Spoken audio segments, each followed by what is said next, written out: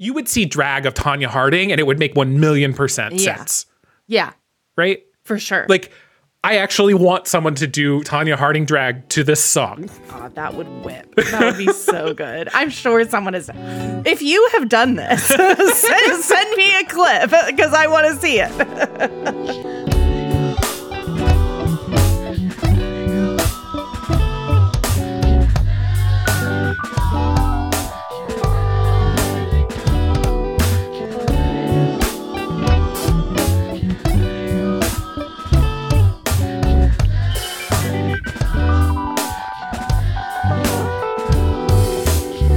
Hello, and welcome to Can't Let It Go, a show about the things stuck in our heads. My name is Matt, and I use he, him pronouns. Wow. Hi, Matt. I'm AC. I use they, them pronouns.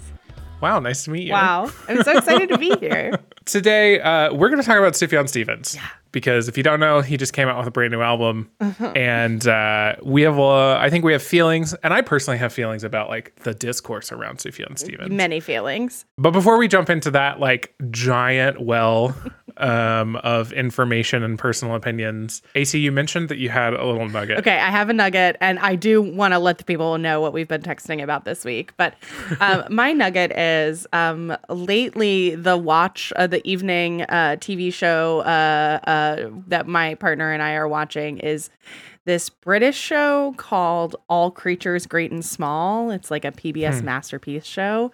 And it's like there's a vet. He's a rural vet. He's from Glasgow. He gets a rural vet job in the Dales. He has to prove himself, and it's like, all these like farm animal vet stories.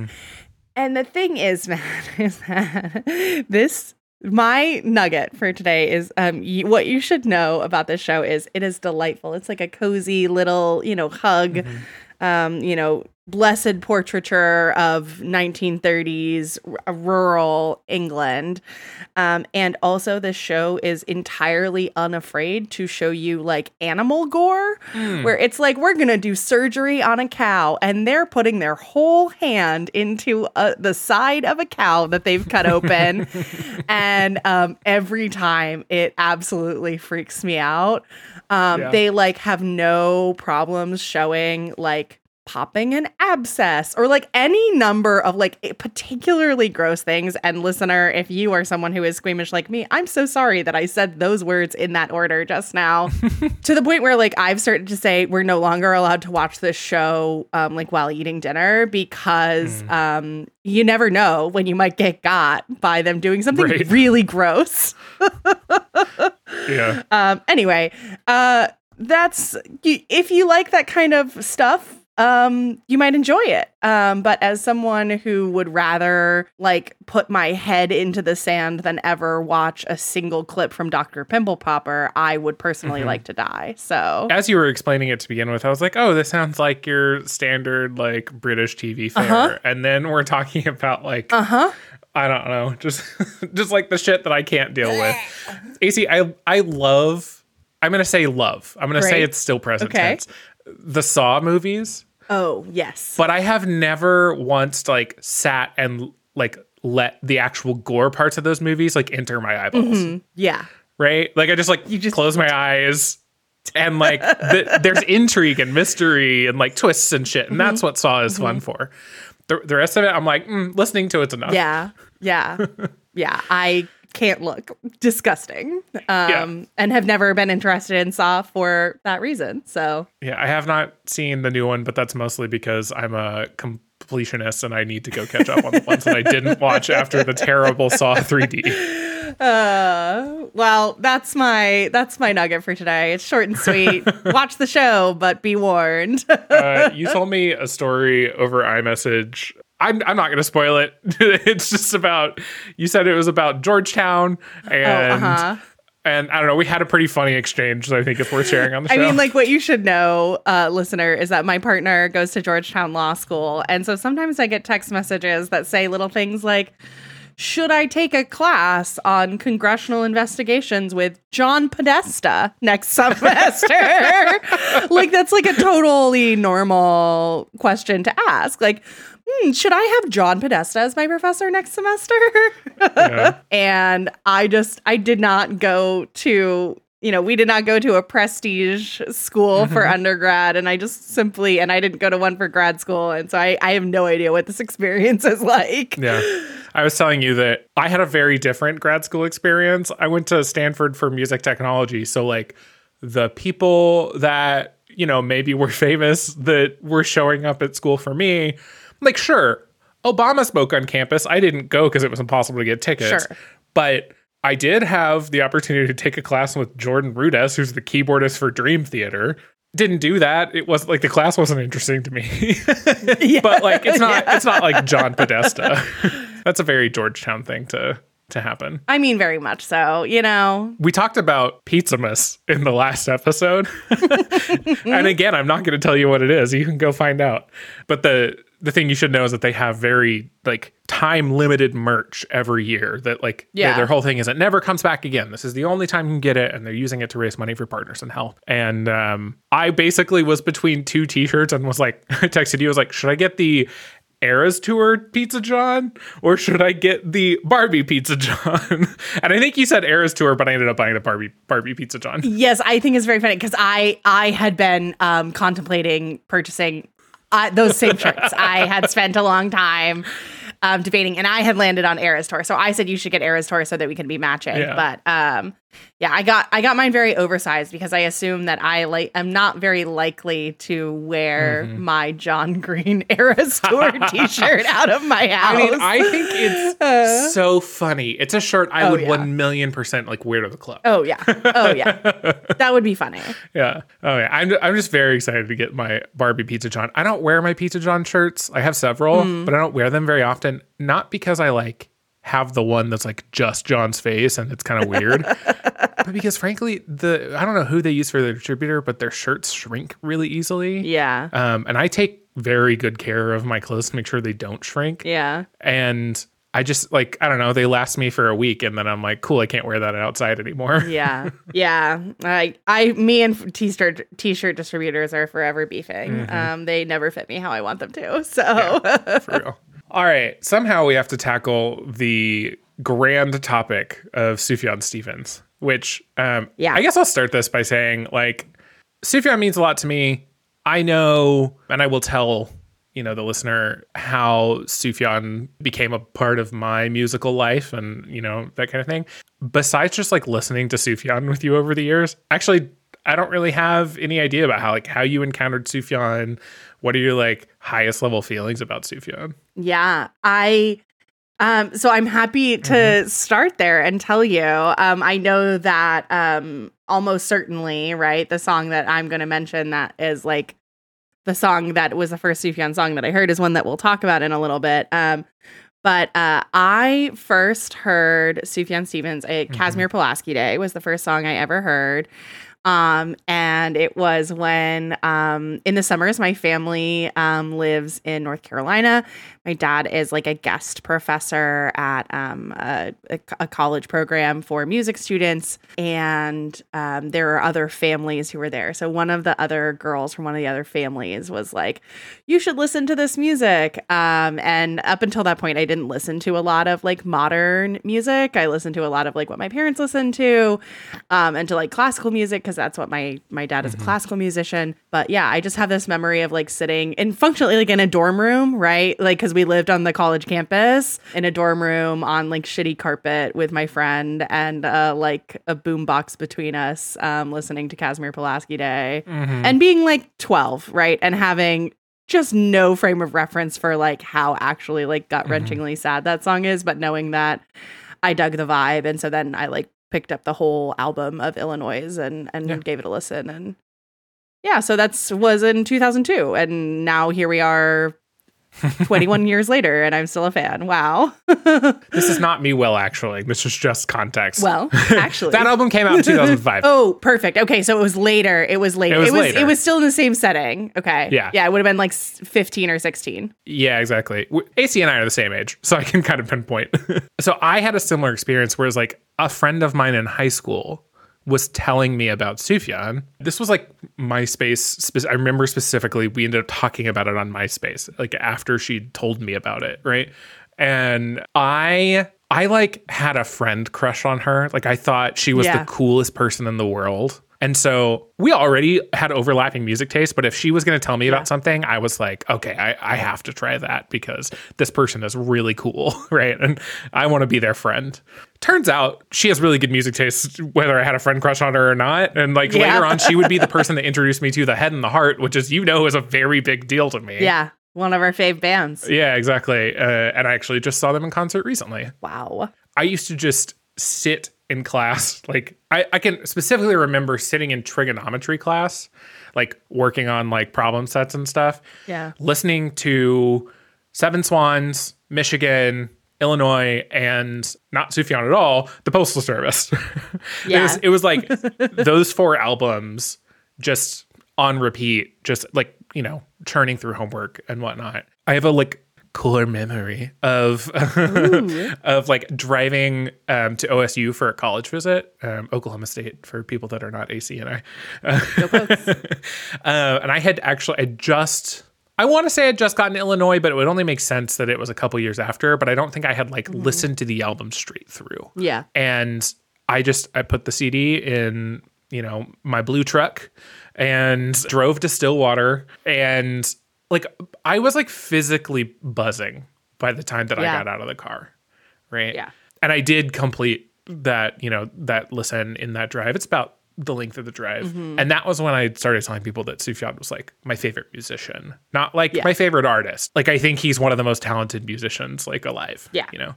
I do think that a lot of my feelings about Sufjan are tied up in the fact that like I myself am a musician, right? Mm-hmm. It's not like it doesn't surprise me that like I grew up, training in voice and piano, and like I'm impressed by like the orchestral shit that Sufjan does, right? At 15 years old.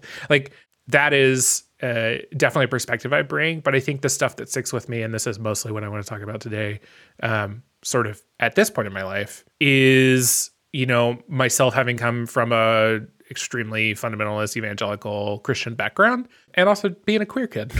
Yeah. And I don't think that's unique. I think that's who a lot of Sufjan's fans are. Yeah. I mean, that seems like the core demographic. Yeah. Exactly.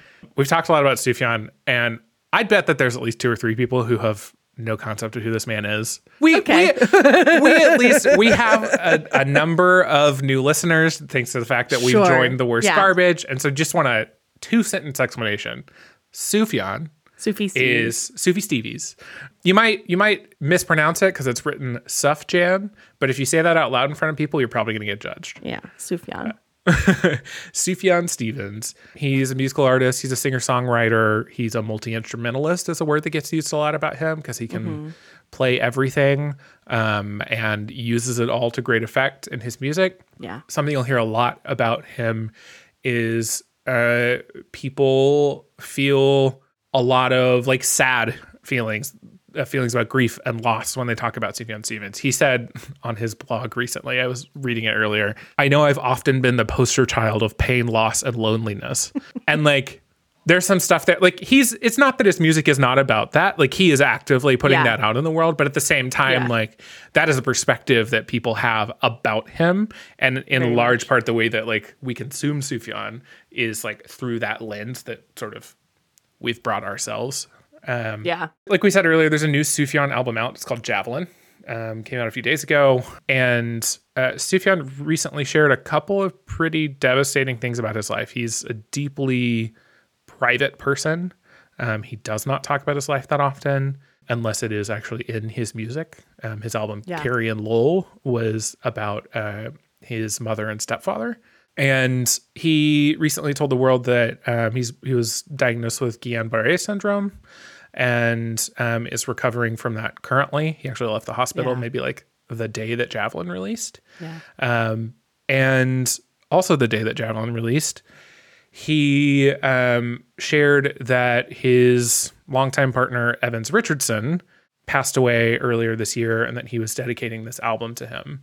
And that is a big deal for a lot of reasons. Yeah. And I would bet that Sufjan both knows that and also does not think it's that big of a deal. Yeah. Because he's such a private person. But I think for people that have been listening to Sufjan for years, Yeah. It's extremely important that Sufjan is now like out as a queer person beyond the text of his music. Yeah. Right. And he'd never talked, like he's written songs about love and loss and sex, right? Mm-hmm. And Christianity and queerness for years. And then that's most of what I want to spend time talking about today. Yeah.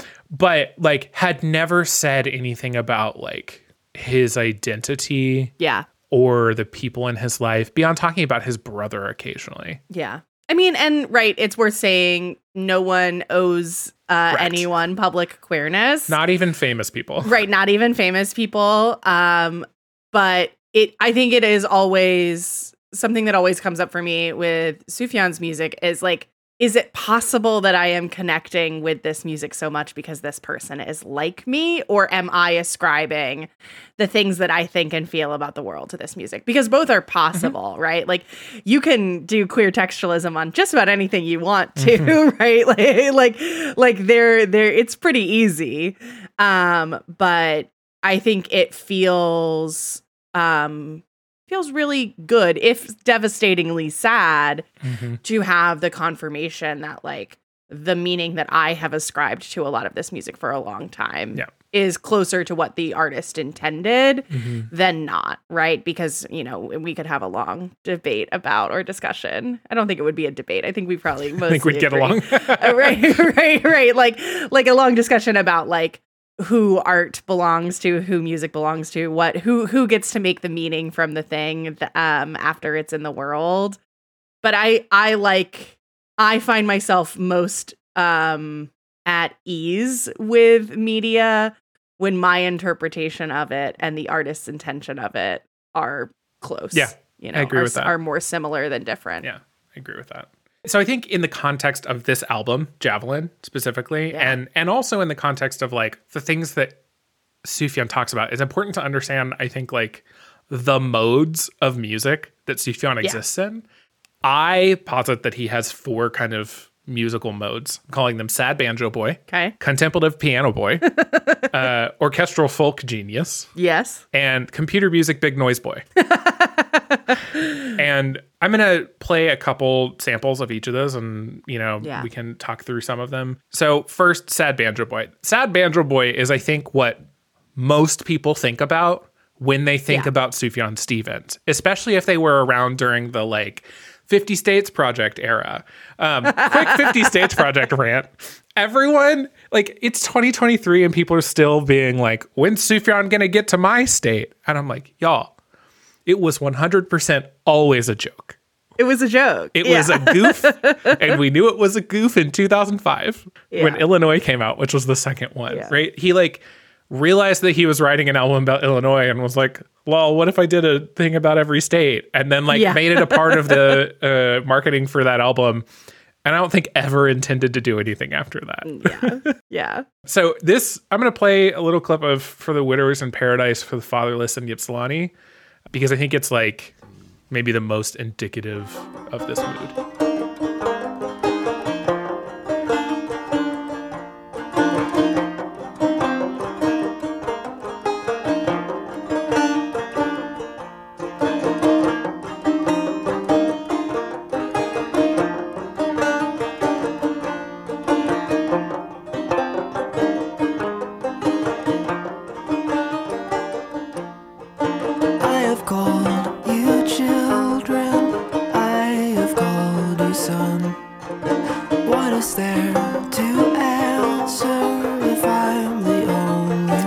Marcus Mumford wishes. For real. That song actually, like, after my friend told me about Sufjan and I went to go look up Sufjan, that's one of the first things I found. That was my introduction to Blogotech takeaway shows. Yeah. Right? Like, him sitting on like a fence in like a pasture in Austin, Texas, holding a banjo, like playing for the widowers or for the Widows in Paradise. And I mean, this is classic, like early 2000s Sufjan.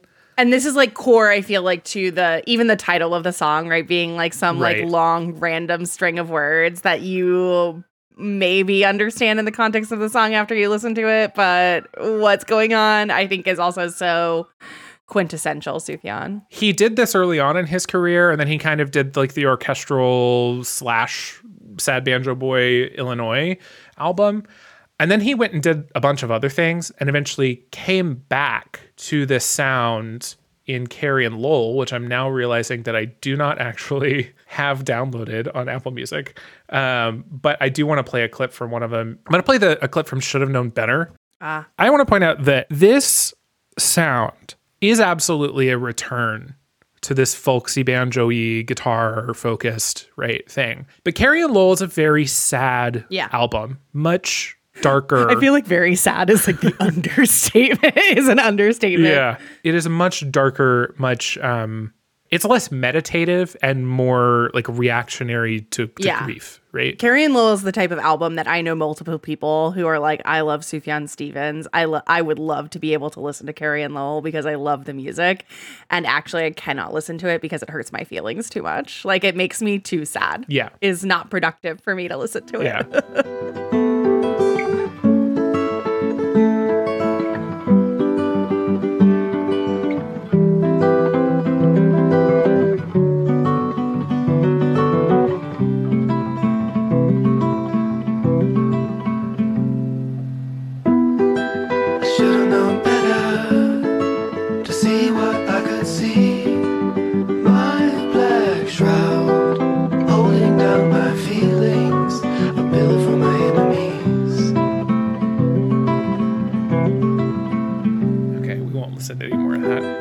I mean, this is an album that starts out with a track title called Death with Dignity, right? Carrie and Lowell is not my favorite Sufjan album. It's like down low pretty on the list. And I know it's like a favorite album for a lot of people. For me, it's not about the sadness. I just didn't connect with it in a certain way, but is absolutely a return to the thing that people know Sufjan for. Yeah. Then we have Contemplative Piano Boy Sufjan.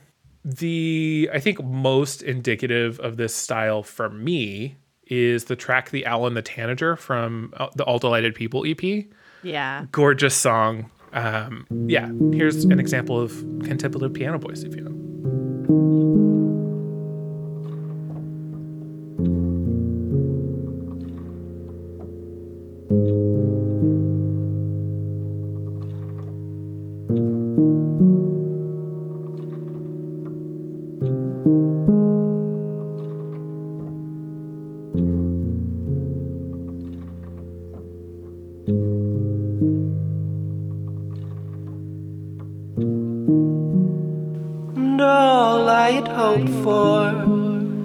I kept inside your car, the rabbit in the bar. The thing that's it's interesting to me, when he wants to be very sad, he definitely knows how to construct both a harmony and a melody, right? That is slightly different, like just slightly different from his other music to tug at the exact heartstring he wants to, right? Yeah. And he's a multi-instrumentalist. Usually those people are like classically trained and like come at it from a very technical standpoint. And I know that that's what he did with Age of Odds, but that was more noise music, right? That was more computer music. I'm wondering if that's the case with him and, just like standard, Western instruments, right? Like, is he the kind of person that like, I don't know, could write down his music on sheet music, Yeah. So it's funny.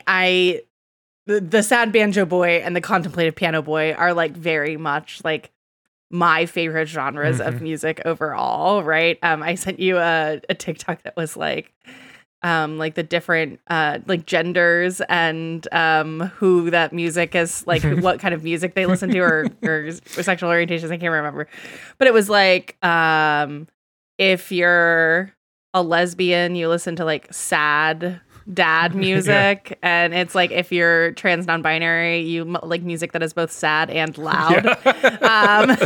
And like that's like absolutely the definition of most of my music taste, right? Like, make your friend a playlist. If they're gay, it should be loud. If they're lesbian, it should be sad. If they're non-binary, it should be loud and sad. That's right.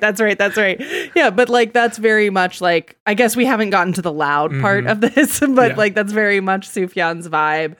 And I think of these songs like that you have in this contemplative piano boy section as like the ones that really drew me in to become like, I'm seeking out this music rather than like it's music that is popular. It, like, I mean, like will pretend to be shocked that like in 2005, like I was listening to a lot of indie music, right? Like Modest Mouse, Ben Folds, right? Ben Folds 5, right? Like piano music, the Decemberists, right? Like folk American adjacent music was like the thing that I was most interested in. Yeah. If you know Sufjan's tracks from Call Me By Your Name, Visions of Gideon is, I'm not going to play it right now, but it is a track that I think fits into this mode for him. The other song, Mystery of Love, is much more banjo Steven, right? Yeah. Or banjo Sufjan.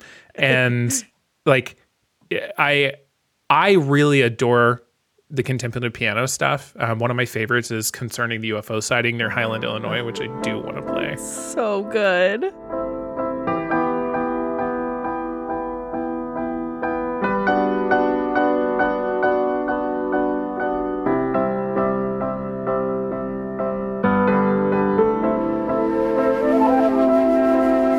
And you're getting a little of that orchestral stuff from this album, every right? time. So I love this song. It's beautiful. One of my favorite parts of it is that it's in like 7 different like odd meters. It's like it goes from like 11/9 to like 13/9 to like 5/8, and like I have seen sheet music for this. Like, it was obviously like transcribed, right? But like it's pretty accurate. Like I read it and I'm like, everything I know about music, that sounds accurate to what I am hearing. Yeah. I can't even imagine. Like I believe you that there are time signatures that go with this song, and I also am like, I think it just was improvised. Yeah, exactly. Like, there was not a plan he improvised here. This track specifically. But it's also like, this is one of the ones that makes me question, like, is he classically trained when it comes to instruments? Or is he just like kind of like a natural musician in the way that a little bit of a be, savant, right? if you will. Yeah.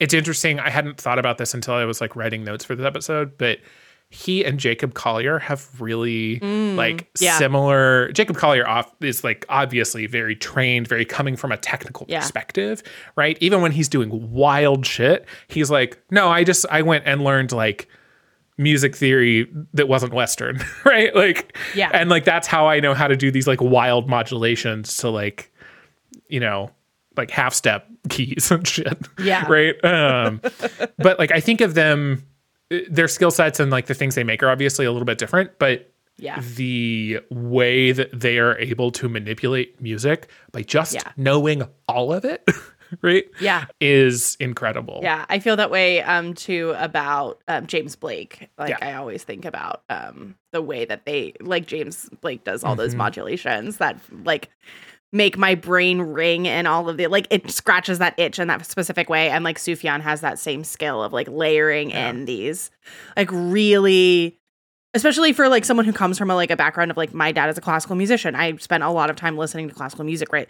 Like the experience as a young person of like knowing the difference that orchestration can make for music, right? Like Sufjan threads that with pop, so like pop, not folk, whatever, with modern music. I don't even know what genre to put him in, right? But like blends that orchestration and really gets it right, especially in like Concerning the UFO Sighting, right? Like really gets it right to affect the listener in such a specific way. Yeah. I think that those skill sets lead to orchestral folk Sufjan. Yes. Right. And to be totally honest, this is the Sufjan that like locked me in. Right. Yeah. This is the one that I was like, oh, this is my favorite artist. Right. Yeah. That like this is the one that made me say like Illinois is my favorite album for a very long time. I think I have different feelings now, but it's still up there. Yeah. Right. And I'll say I call it orchestral. It's not always orchestral. It can be this kind of like 19th century jamboree thing sometimes. Yeah. The point is that it's big, there's lots of instruments, and it's loud. Right. Yeah. Or it can get loud. It can build to loudness. Yeah. The first example that I want to play is actually Dear Mr. Supercomputer. Okay. This is from The Avalanche, which was a follow-up to Illinois. I believe. Yes. I'm gonna triple check that. Yes, it is a follow-up to Illinois. So this is from the Avalanche. It's a follow-up to the Illinois album. It's like an EP, outtakes, extras, that kind of thing. It's called Dear Mr. Supercomputer. You get that layering right there already.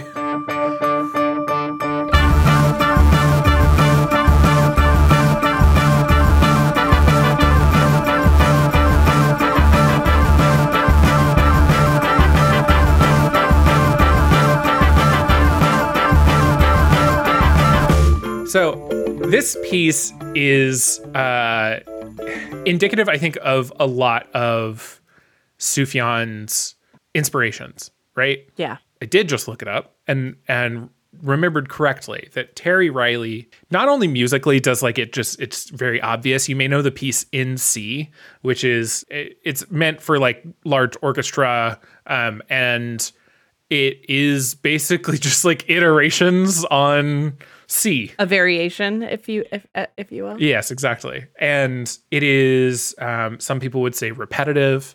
I think it is a really minimalist exploration of like the simple things you can do with like the key of C, a C chord, right? Yeah. And you heard that in Dear Mr. Supercomputer, right? It's just like, bam, bam, bam, bam, bam. And it's like, basically, he's doing a little bit more of a harmonic, thing. Yeah. But it's there's less movement than some of his other pieces. And often when Sufjan does this, it's not the whole song, right? It's a section of a song that he may come back to many times, but he's very clearly inspired by artists like Terry Riley, artists like Philip Glass, which you mentioned. We're looking that up. It's stuff that I really enjoy. It's stuff that I'm like, when I'm thinking of orchestral, I'm not always thinking of the repetitive stuff. Like he does stuff that can build, but Dear Mr. Supercomputer always comes to mind, especially honestly the Avalanche in general is really full of this stuff. Yeah. Maybe one that people know. I definitely, if you know Sufjan Stevens, you know the song Chicago. Yeah. I don't actually feel the need to play that song. I think it's kind of, it is well known enough that I almost like don't have any thought about it, if that makes any sense. Like I've just like heard it so many thousands of times. But I also find the sound in Come On Feel the Illinois less of the repetition and more of that like build and bigness. Yeah, for sure. Fuck!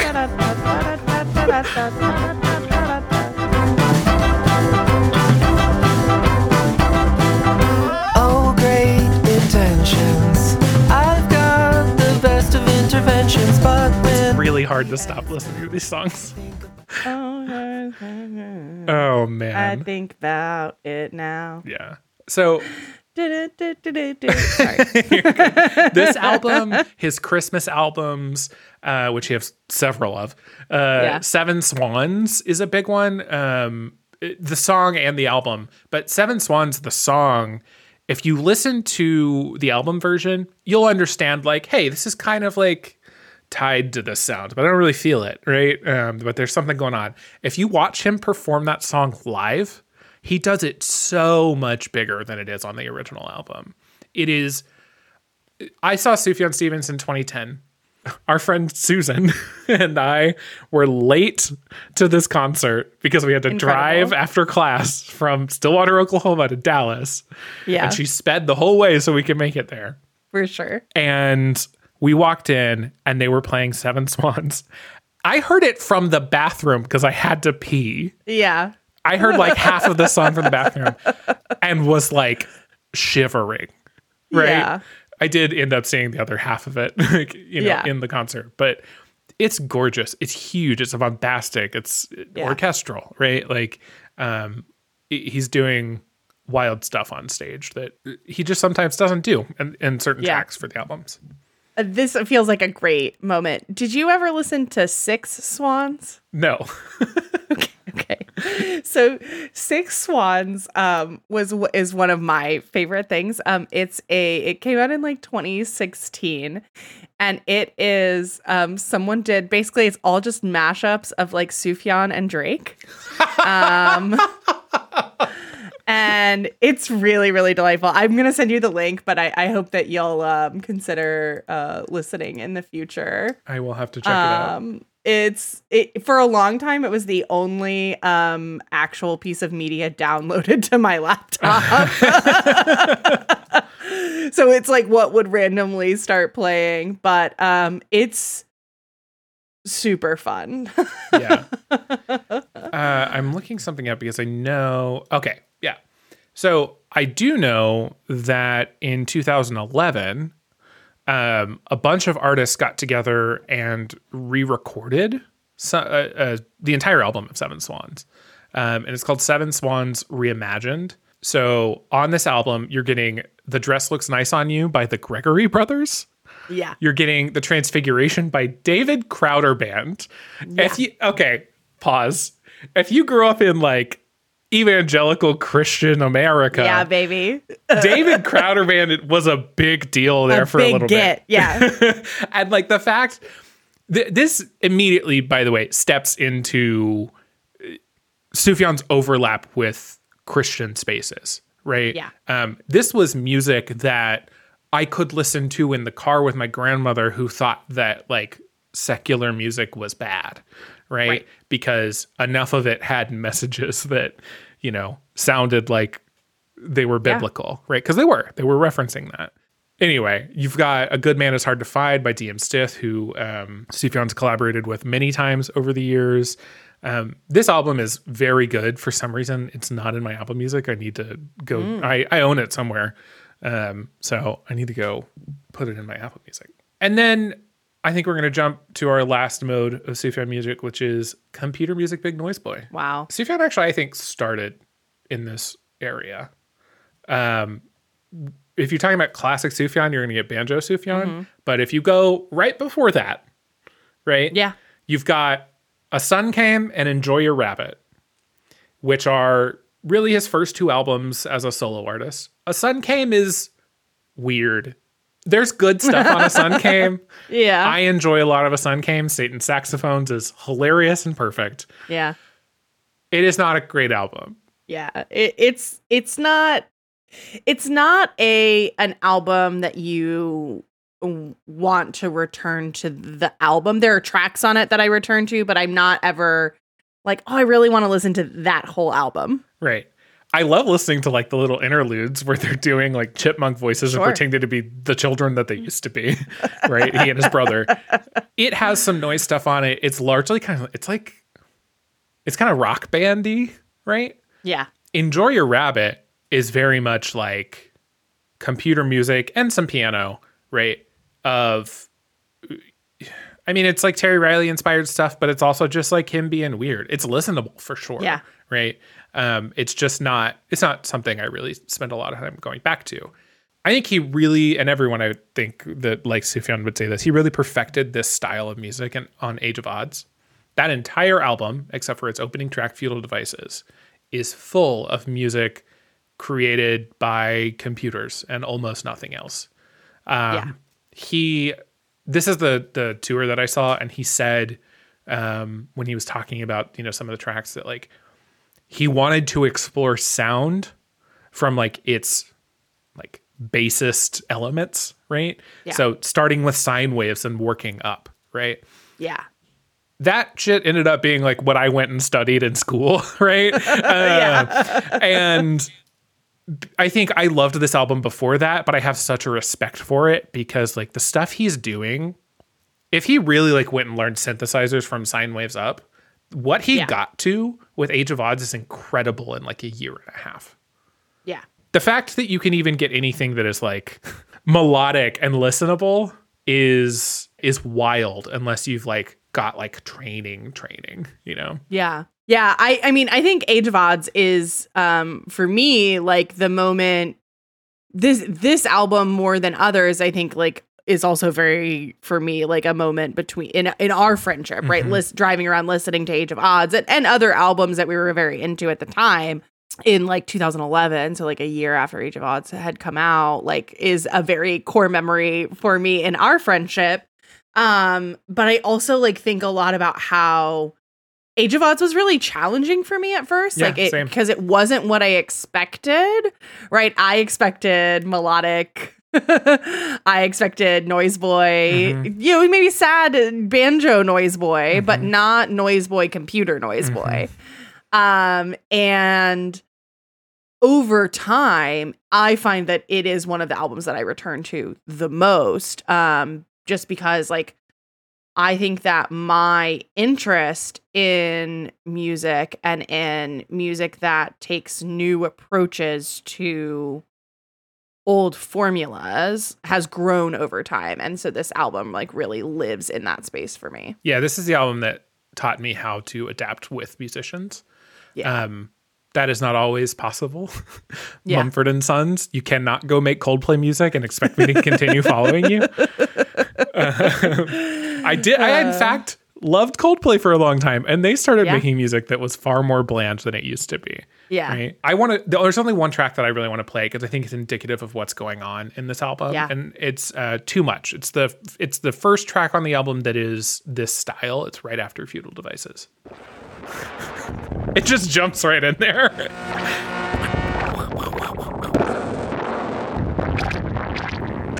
And like, you're listening to this for the first time, you're like, what the fuck? Especially after Feudal Devices, that's like very banjo. Yeah.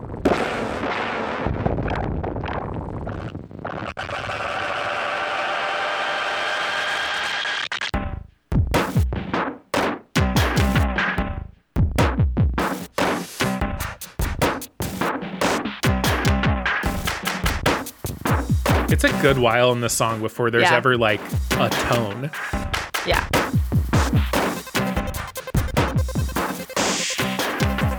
There you go.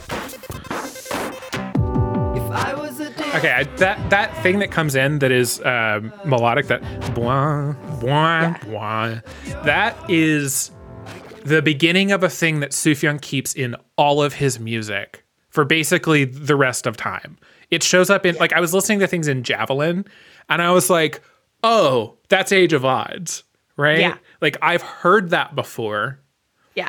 And it was in Carrie and Lowell as well. Even though people claim that Carrie and Lowell and Javelin are a return to form. I guess. Yeah, exactly. Like, he's pulling from all the pieces of himself. And I think it's important to say that these modes are not exclusive. Yeah, right? Like, very much. Age of Odds has a lot of orchestral Sufjan, right? Hell, I mean, Feudal Devices is straight up a sad guitar song. Yeah. It's and the end of my favorite track on the album, which is 25 minutes, Impossible Soul, is that same vibe. It's so long. It's so long. I hated it, to be totally honest, until I saw it performed live and he described it as an opera. And I was like, oh, I get it. Yeah. Yeah. I think it is something that, like, I mean, Sufjan has certainly never shied away from having a very long track somewhere on his album, right? Frequently there's a song that's 6 to like 12 minutes on many of the other albums. But this one, certainly, I think, especially one of the reasons why Age of Odds is something that I return to is because I really, really loved the planets. I think it's Planetarium. Yeah. You're speaking specifically of like the compositions, like classical compositions that he did. Yes. Yes. And that was what got me back into this, right? So like not seeing it live, but like having then heard some of these like more classical compositions and hearing him take on more long form music got me back to listening to that track again on Age of Odds. And I was like, okay, now I get it. Right. Yeah. I think it's so interesting. He manages, not that like pop and opera are like totally foreign, like that has existed before. Yeah. Right. But, he merges form. I think it's less about genre and it's more about form, right? 100%. And that is the interesting thing that is happening there with Impossible Soul, and is the reason that like I understood it finally when he like said it on stage, right? Yeah. You calling out the Planetarium brings up that there is this like fifth mode of Sufjan that I don't really engage with, right? Oh yeah. I have listened to everything he's ever released, but I have never re-listened to Planetarium.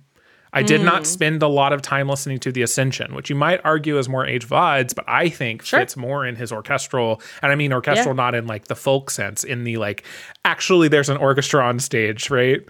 Like that stuff is just like, I don't know. It's just not for me. It's just like not the thing that I enjoy. But it's worth calling out that does exist, right? In fact, he had he did a composition for the Houston Ballet, right? Yeah. That released at some point in the last year, a recorded version of it. Yeah. I mean, I think that Planetarium is also like it. If we're talking about pieces of media that were like made for me, it's like, the Bryce from the National and Sufjan Stevens collaborating on a cycle of pieces based on the planets. Yeah, that might be for AC. Yeah. That might be something that they're interested in. So, I mean, that makes sense to me. But the Planetarium, like many other artists that I really love who have like classical or classical adjacent side projects, like often become like background listening for me in a way that some other of Sufjan's projects are like hard for me because either the lyrics or even just like the sound is like challenging, which I like and I think is good, right? But like it's very hard for me to listen to Age of Odds as background music. It is music that demands to be listened to, and like it needs it requires my attention, right? It also deserves my attention, right? Like, but it is not Sufjan is rarely casual listening for me. Agreed. So AC, I want to talk about that Them piece you sent me. Oh my God. So good. Was it yesterday you texted me that? Yesterday, yeah. Yesterday. So we've been, AC, to just like kind of peel the curtain away, texted me, hey, do we know what we're going to talk about this weekend? Yeah. And we hadn't really quite figured it out. We mentioned we have a few ideas, but we weren't ready for them yet. And I said, it's kind of out of left field, but I could talk about Sufjan Stevens. And AC was like, it's really funny that you think that's out of left field. Yeah, I was like, yeah, wow. Just the most on brand thing for us to talk about a band that we've loved for 20 years. And you still listen to all the time together. Yeah. So yeah. And the stuff that I wanted to talk about was the Evans Richardson, was like, you know, Sufjan Stevens, what I was thinking of calling like, in scare quotes, quiet queerness, right? Yeah. Because I don't think it's ever been quiet. And I had this whole thesis, and I was like starting to like, you know, formulate notes I was going to write down. And then you sent me this piece from Lexi McKinneman. Lexi McKinneman. Yeah. We're going to go with that. Over on Them. And I'm just going to read the opening paragraph because it's basically the thesis that I had.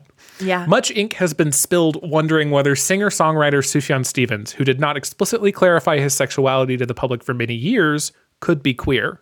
As it turns out, we finally have an answer to the meme, is this Sufjan song gay or about God? And it's the one many of us knew all along. Both. I probably would have had like 7 paragraphs to get to that point, and they just like got straight to it in 2 sentences, which is that fundamentally, and this is, you know, the headline of this article is Sufjan Stevens were always gay and they were always about God. And I think the thing that I would say more explicitly is that Sufjan has always been queer, and Sufjan has always been a Christian. Yeah. And I think for me, that has been, frankly, a difficulty as a Sufjan fan for a long time. Yeah. Right? Like, I don't need to get into the details, but like got a lot of, you know, religious trauma growing up as a queer kid in evangelical Christian America. Yeah. And I think I've always remained open to the idea of religion and to spirituality and all of the above. Definitely went through phases where I was like actively angry and rejecting of people, right? Yeah. Who were queer and Christian. Yeah. Right. I mean, it's also, I think there's something to be said for, we also come from a part of the country where neither of those things, what am I trying to say? I don't want anyone to listen to this and think that I'm like dogging them. Right. But like, there is a specific brand of queer Christian from the Midwest, from Oklahoma, from this part of the Central Plains part of the country, the Bible Belt, whatever. That's like, it doesn't seem possible to be both like queer and Christian and quiet about it. It is always, there was a layer of like, there's room for you too if you want to be here. And it was like, what if I told you I don't want to be here? Yeah. like I'm just not interested. I'm not interested in talking about it. I'm not interested in exploring it. I'm so happy for you to hear that you have found your place in church. And also, there are so many other ways that we get to live and like celebrate our lives and build community and space together. And also like, it can feel a lot like the same like evangelicalism. I was gonna the things that are coming to my head is like evangelicalism is still evangelicalism if it's from a queer person, right? Yeah. Like all the things about evangelicalism are still gross, but I think it's important to say that like not all Christianity and definitely not all religion, right, does the evangelicalism thing, right? Correct, yeah, and that was a thing that I had to learn over time. Right. After like years after I left the church, right? Yeah. Years after I came to my own sense of self-realization. And I think I went through phases where it was difficult to listen to the older stuff. Right. I think of a lot of the stuff on Michigan and a lot of stuff on Seven Swans is really, really religious. To Be Alone With You, which I plan on talking about later, was a difficult song to listen to for a long time because I couldn't like square the idea that my favorite artist, who I associated with my queerness, right? Yeah. Was like talking about the things that like I associated with some of the worst parts of my life. Yeah. Right. Get a little bit lighter here. There was a conversation in the music channel in the TWGD Discord recently. And I mean, if you're from TWG, you probably love and listen to Sufjan all the time because I definitely know that I've had long conversations with people there about Sufjan Stevens. And Will, who is friends with Brendan and Steven from Into the Aether and has been on a few of their episodes, was on one recently. They were sharing that they worked with this person for some time who claimed that there were obviously no queer themes in Sufjan music. What were they talking about? What? I'm sorry. What? Yeah. And like Sufjan, like I said, has always been queer. And my immediate reaction to that idea is like, touching his back with my hand, I kiss him. Yeah. And like, Predatory Wasp of the Palisades is Out to Get Us is a song about young children. Absolutely. Yes. It's a song about kids at camp or in some camp-like situation, right? Yeah. And it is obviously, therefore, not like a sexual thing. Right. But that's not what queerness is. Right. Right? Like it is a story about, I'll say, the main character, the protagonist of this song, having some kind of intimate relationship or feelings with another boy. Yeah. Like that is what that song is about. And to have someone say there's no queer themes. No queer themes. In Sufjan music is mind-boggling. Yeah, I mean, I think that's also very much like some of the difficulty in the crossover like aspect of Sufjan's music into like the realm of Christianity was like people really wanted to take those parts of the music away, right? To say it's not possible. There are no queer themes because it is religious music, right? Like, and even in the other direction, right? There are no religious themes because it's actually about all of these other things, right? Like, and so, I mean, I don't know. I think the ultimate thing for me is that, I mean, yeah, it's both. And it gets to be both. And we don't have to sacrifice one thing to have the other. Yeah. Yeah. I think it was a rough reality for me to come to, and I think it continues to be for Christian evangelicals who want to enjoy Sufjan Stevens. Yeah. Another song that I think is so obviously queer. What do you think I'm going to say? I don't know. I'm all ears though. I'm very. We talked about it already. It's Fuel Devices. It's the first track on Age of Odds.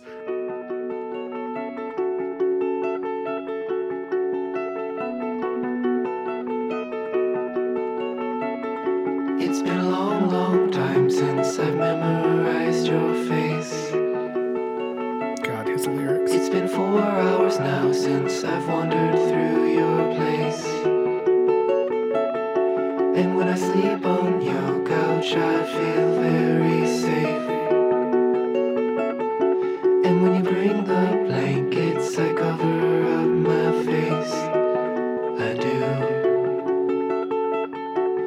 love you. I do love you. So that is like the one ultra folky track on Age of Odds. And it's this story of Sufjan admiring someone that he has slept on their couch and felt safe. Mm-hmm. And this song is so fucking wild to me. And I remember the first time I heard it, I was angry, right? Because these are the lyrics. I would say I love you, but saying it out loud is hard, so I won't say it at all. And I won't stay very long. But you are the life I needed all along. I think of you as my brother, although that sounds dumb.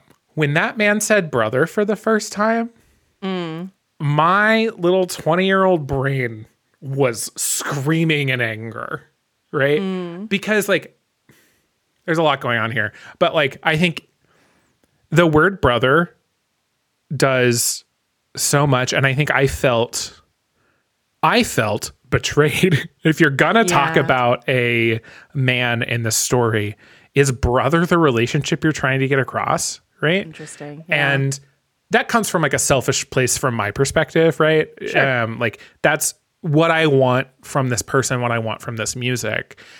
But I think to me, what it says now is 33-year-old Matt, right? It's like, that's probably a genuine feeling that he had about some person, whether this story is real or not. I don't think the story needs to be like true for this feeling to be true. And it could be a rationalization of something, but the fact that it is a man that he is speaking about, I think is more important in the story than like what he feels about their relationship. Yeah. That's so interesting. My reading of it has always been totally different. Really? And that like, because I think, the last line of the song is the one that carries the meaning for me, right? And words are futile devices, right? Mm-hmm. So what I've always read it as is like, I think of you as my brother, but brother isn't the right word. That's where I'm at right? now. Like, and conveying like intimacy and closeness. And like, I've always thought about like, there are like the tropes about, straight dudes, like they're best friends. They never say I love you to each other or whatever, or they say it all the time. One of the two, right? But the inability of American masculinity to create space for like tenderness and like love between people, even in platonic relationships, right? That brother is the closest word that we have for that men have for someone they feel in like true intimacy with, who is not someone who they're in a romantic, like heterosexual partnership with. So I don't know. I can see, I hear where you are coming from, and I mean, that's also was never, my experience was never like being a gay man, right? It was never being a gay closeted man at any point in my life, right? So like, that is really interesting to hear. Yeah, I think I land where you are now, right? And maybe more then, but I think back when I was listening to it, I was much younger, right? But two, I was looking for something, because I knew everything that we had seen before in Sufjan music, right? And I was like, oh, that's it? And now I understand, like, no, the title of the song is the point of the song, right? Yeah. There's this intimacy in this relationship, and like he doesn't have the words for it, but he's happy about it, even though he's melancholy about it. AC, do you know, I'm going to totally say this person's name on the show because I don't think that they know I exist anymore. Amazing. But do you know the story about the first time that I slept on Chevy's couch? No. Because I think it was before you and I started hanging out. It was like the end of that school year. Yeah. There's another person that you and I know that I'm not going to name because I definitely do know they exist and know who I am. But Chevy was this guy that I was seeing and like had a really deep connection with very, very fast. And we decided that we were going to get some mutual friends together and just like drink and party at his house one night.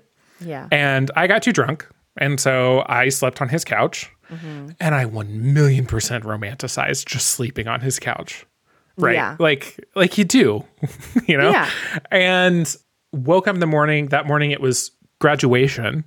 And his roommate was graduating. I'll say that clean so I can edit it. Like I woke up before anyone else did, and I folded up the blankets really nice on the couch, and I put a note that was like, it was like a little thank you note or whatever for letting me stay there.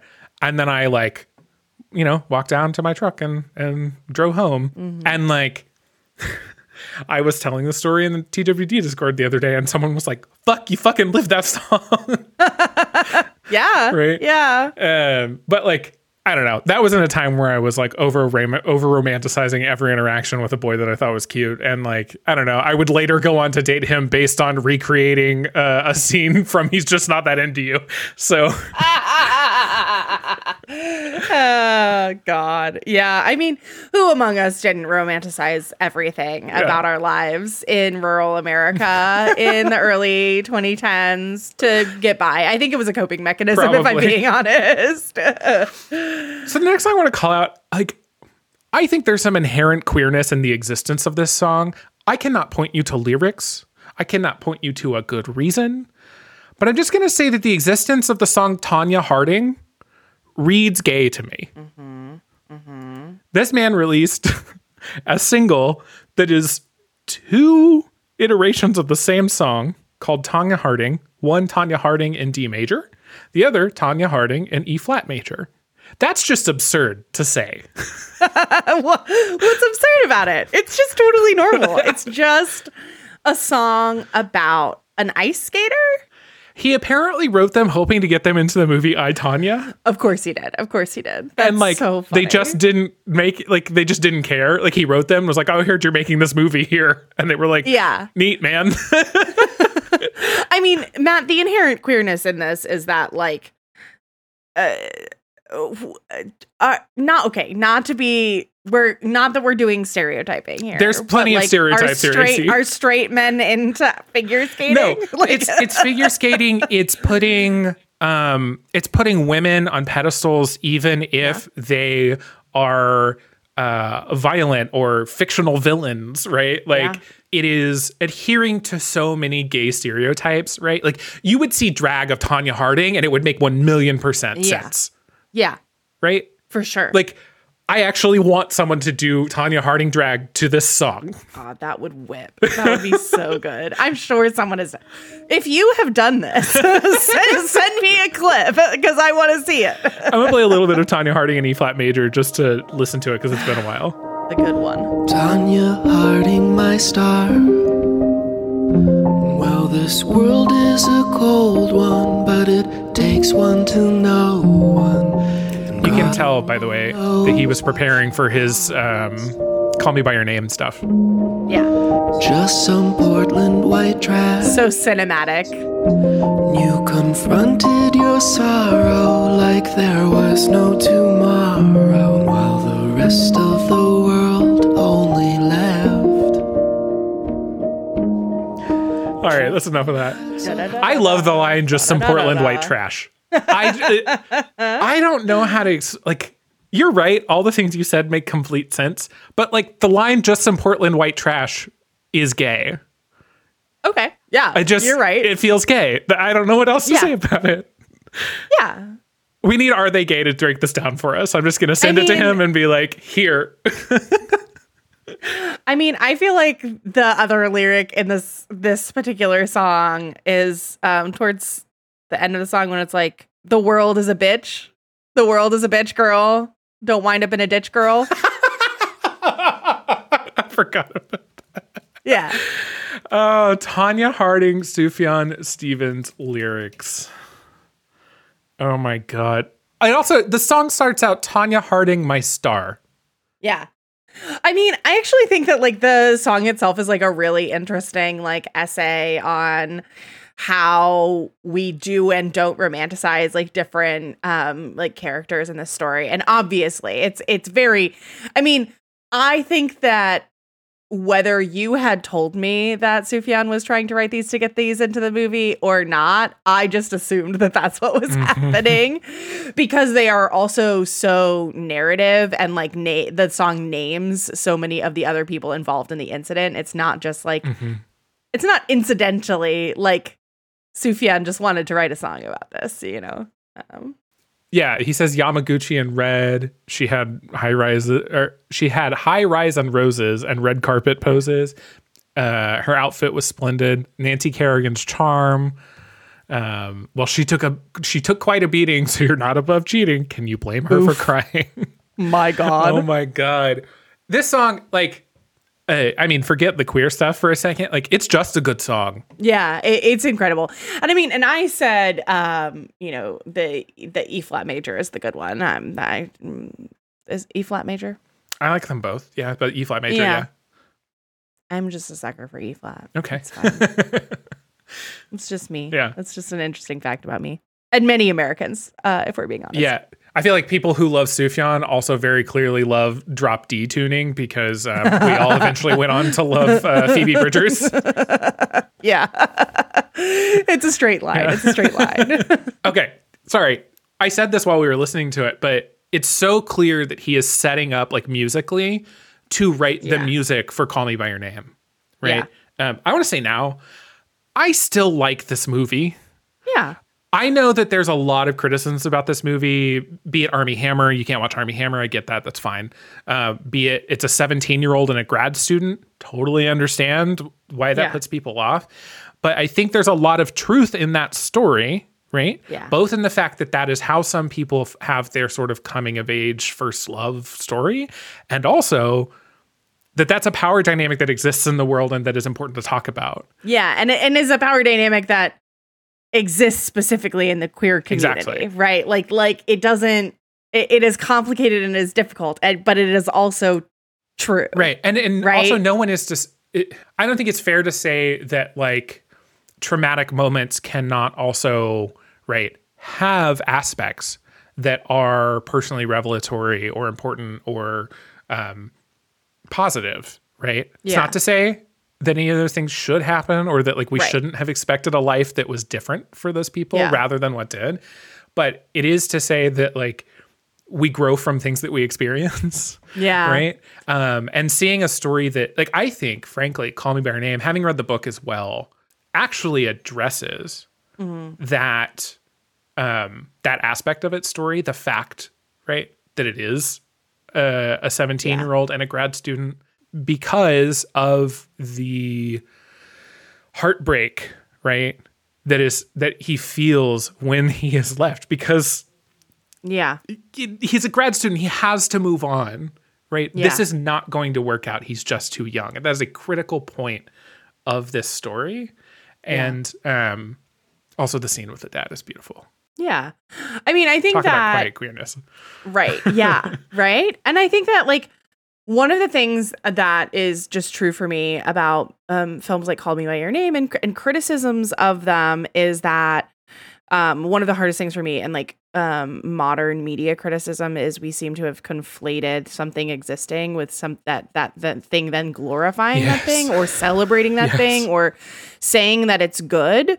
And I don't think that Call Me By Your Name is trying to say that kind of relationship is good. Mm-hmm. I don't think that it's trying to tell you a story where the two people are star-crossed lovers, heroes who deserve to wind up together. That's not the story that it's telling, or the thing that it's doing. For me, anyway. Yeah, I agree. To me, it's the story through Elio's eyes, right? Like, about what it was like to go through that scenario. Yeah. And, like, sure, in the book, does, like, he eventually go on to, as an adult, find Oliver again, right? Yeah. And have an experience with him as an adult. Yes, and that does, in fact, comment on the previous situation they were in. Yeah. Anyway, that's a quick aside about that movie. An aside about, I mean, just media in general.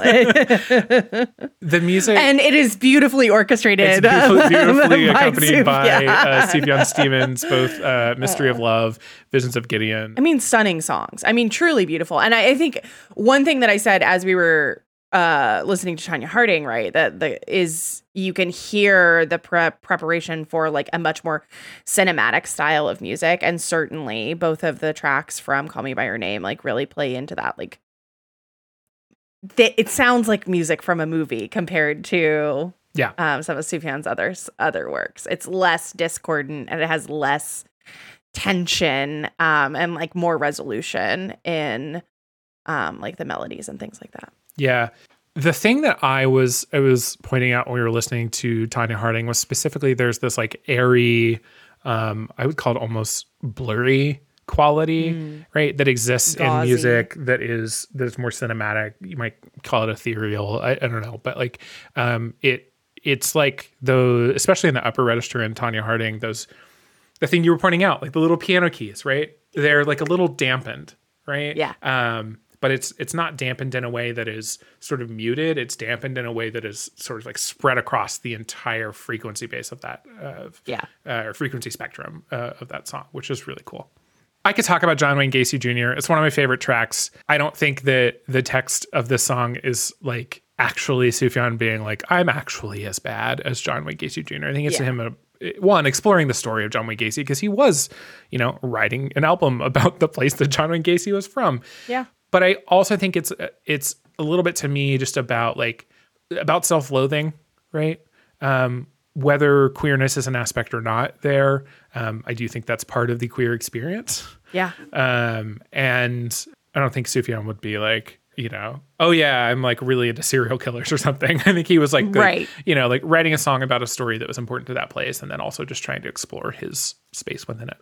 Yeah. And I mean, I think that there's also something to be said for like, I mean, Sufjan is older than you and I, right? Mm-hmm. Like there's also something to be said for like, who are the notable people, right? And not that John Wayne Gacy is the only queer person, who was notable from his era. Certainly that's not true, but like, who are the people with notoriety who are associated with the category of being queer and being gay, and like trying to process that in 2005. Certainly you're having, I mean, and even before that, because we don't pretend like the year that an album is released is when songs were written, right? But that like there's this aspect of, if you were to say out loud that you were gay to someone in a certain context at a certain time, who are they then going to bring up that you are like, right? Yep. And I think that it's easy for us in like the post Ellen era to think of more positive role models. Although I don't know if I'm okay with the implication that Ellen DeGeneres is a positive role model these days. But like there's She's something to not be a said serial for killer. Right. Well, maybe, honestly, you never know. Those Hollywood types, they're weird. Yeah. Okay. But no, I'm sorry. I don't mean to imply that. Please don't sue me, Ellen DeGeneres. I was going to say, we're already playing a bunch of music in this. But I think my point here is like about like collective memory and notoriety and queerness and the people that we think about as associated with ourselves, or that we're told are associated with people like us. Yeah, if you're in the wrong room, right, with the wrong person, they can compare you to their only point of reference, right? My grandmother's references for queer people are much, different than my own. Yeah. So Sufjan's always been queer, but Sufjan has always been Christian. We talked about Age of Odds a little bit already, but one of the people that inspired Age of Odds was Royal Robertson. I'm going to be real and tell you, I don't know a ton about Royal Robertson, other than what Sufjan has said on stage at that show that I went to over 10 years ago, and what's on Wikipedia. But what you should know is that he was an artist. He was a self-proclaimed prophet.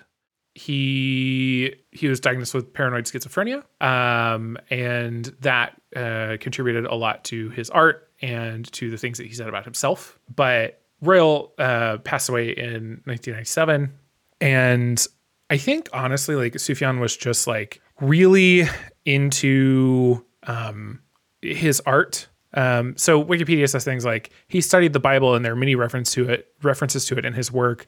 together with references to, quote, girly magazines, comic strips, and science fiction. And like that stuff is all over Age of Odds, right? Yeah. Age of Odds onward, Sufjan got really into collages, which is a huge thing on Javelin, right? And like I think that directly comes from Royal Robertson's artwork. Interesting. And his relation to it and his relationship to Royal's family members. And also, a lot of what came out of that exploration was some really intense, almost dogmatic Christian lyrics. Yeah. Right? There's this song called Get Real, Get Right on Age of Odds. And just going to read some of these. Follow those created deaths. Fortune, save me from his wrath. Spaceship out the house at night. Prophet, speak what's on your mind. So he's directly, by the way, referencing Royal Robertson, right? Yeah. And then the chorus is, you know, you really got to get right with the Lord. And like at the end, he's singing over and over again, get real, get right, for you will not be distracted by the signs. Do not be distracted by them. Do yourself a favor and get real, get right with the Lord. Get real, get right with the Lord. Yeah. I had a Tumblr mutual back in the day. He's the one that introduced me to the terms Sufi Stevies. And in fact, it was in the context of him saying that like he didn't like this album because he felt that it was like beating him over the head with religion. Yeah. Right. And I think that's just like, he wasn't like listening to it very deeply. And frankly, I didn't know anything about Royal Robertson when I was listening to it. It took me going to that concert. But what Sufjan is doing here is, I think, almost writing from the perspective of Royal. I'm going to guess that Sufjan's opinion on Christianity is not do yourself a favor and get real, get right with the Lord. Yeah. It doesn't really match up with anything else he's ever done in his music. Yeah. But a thing that I am impressed by when I listen to things like this from him are that he's able to explore that stuff and like still make meaningful things I'm interested in listening to. Yeah. Yeah, I think that's really interesting too. I didn't know that about Royal Robertson, and I think that that's really interesting context to add, because I think your thought that like it's not necessarily what Sufjan believes or like Sufjan thinks that he's putting forward there, like Vesuvius, right, on that album, certainly, right, like runs pretty not counter. I don't know. It's just like another. A different dogma, if you will, right? Like it is doing something similarly dogmatic, but it's not professing to a Christian God in my reading of it anyway. Yeah, it's so the repetitive line in that song is Vesuvius, fire of fire, follow me now as I favor the ghost. Right. Yeah. It reads as a prayer to me. Yeah. That song. Yeah, very much. And like, I mean, the right before that repetitive part, the part where it's like self-referential. I can't remember Sufjan, what the like. Follow your heart, follow the flame. Yeah, follow fall path. Yeah. I think that part is is interesting because that always felt really similarly like a prayer or like a call or like a much more spiritual than I experience the lyrics of like Get Real, Get Right. Yeah, I agree. We mentioned earlier that Seven Swans is kind of a hotbed for this kind of exploration. Yeah. And To Be Alone With You, I do want to play a little bit to listen to it. But I will say it's actually followed up. Like the next track is a track called Abraham, which is just a retelling of the story of Abraham and Isaac. Yeah. Just straight up. Straight up. And I remember listening to these two songs at my private Christian evangelical school growing up and thinking highly of myself for listening to music that was both good and good, right? Like, and not really understanding some of the bigger things that, Sufjan was interested in. I do think though, that Abraham is literally him just exploring that story and what it means to him. Like it's pretty straightforwardly like him exploring a religious parable or story, however you want to view it, and saying, what does this mean to me as a Christian, right? To Be Alone With You is similar. We'll listen to it really quick.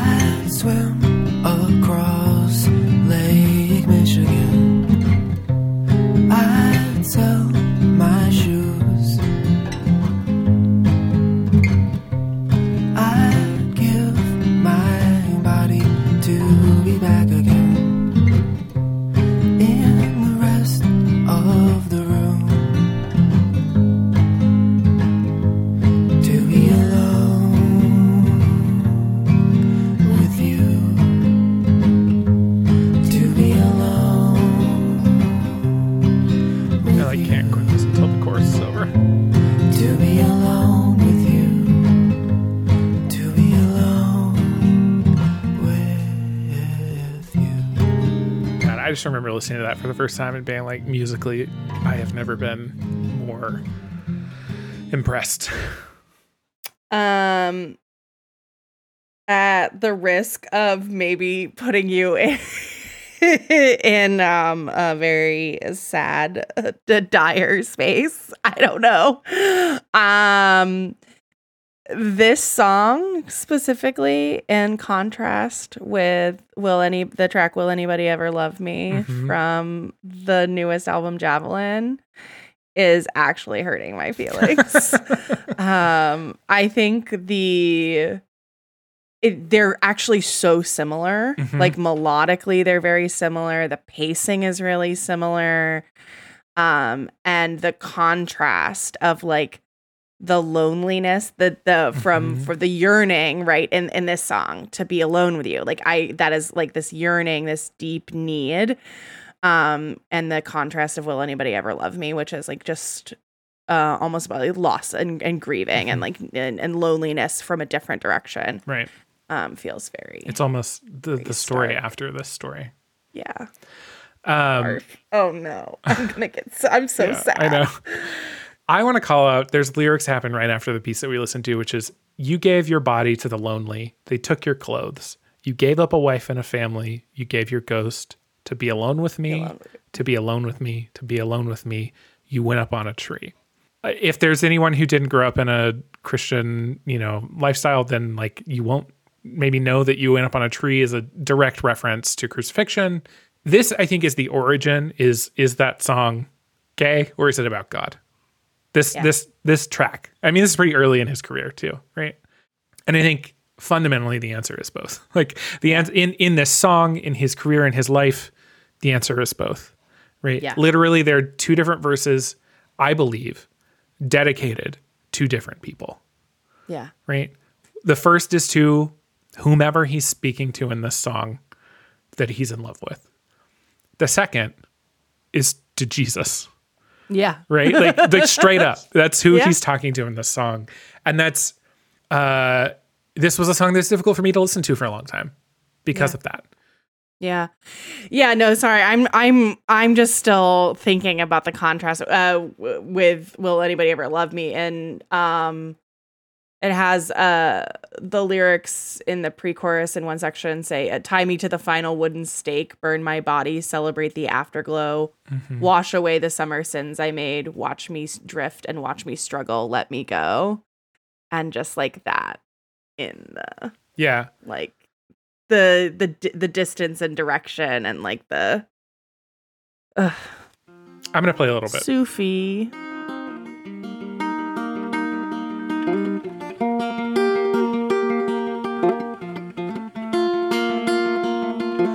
Chase away my heart and heartache. Run me over, throw me over, cast me out. Find a river running to the west wind. Just above the shoreline you will see a cloud. Tie me to a tiny wooden raft. Burn my body, point me to the undertow. Push me off into the void at last. Watch me drift and watch me struggle, let me go.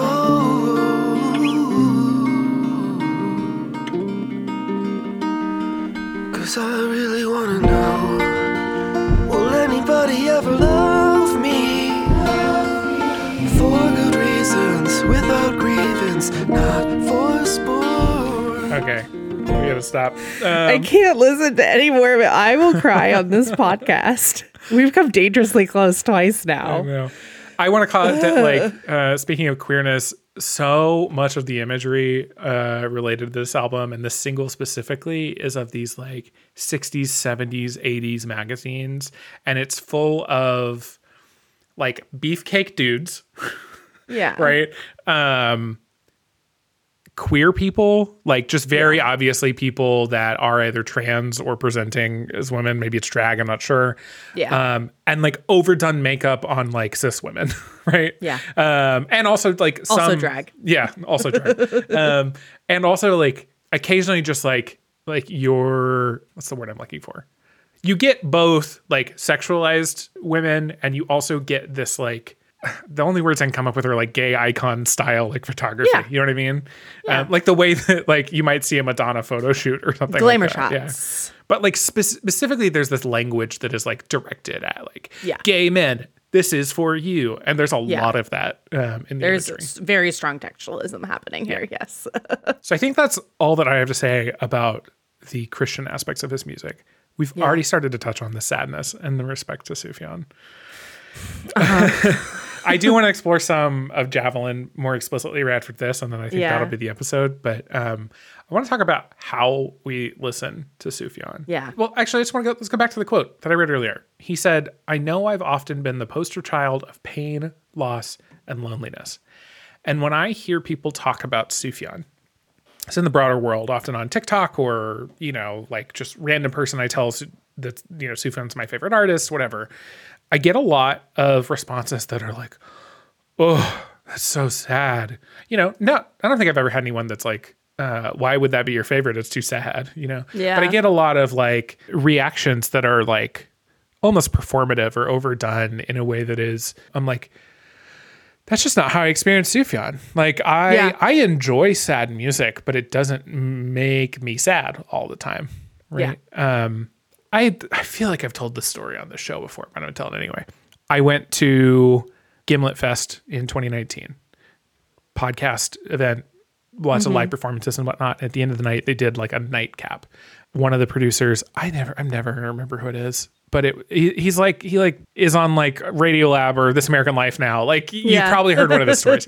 He did a live, like little 5-minute piece, the premise of which was podcast fans are really just emotionally stunted and use podcasts like the sort of narrative style podcasts that he and those people make as a way to explore their own emotions. Yeah. Which I don't think is untrue, to be fair, right? Maybe a little bit of a call out on a Saturday night.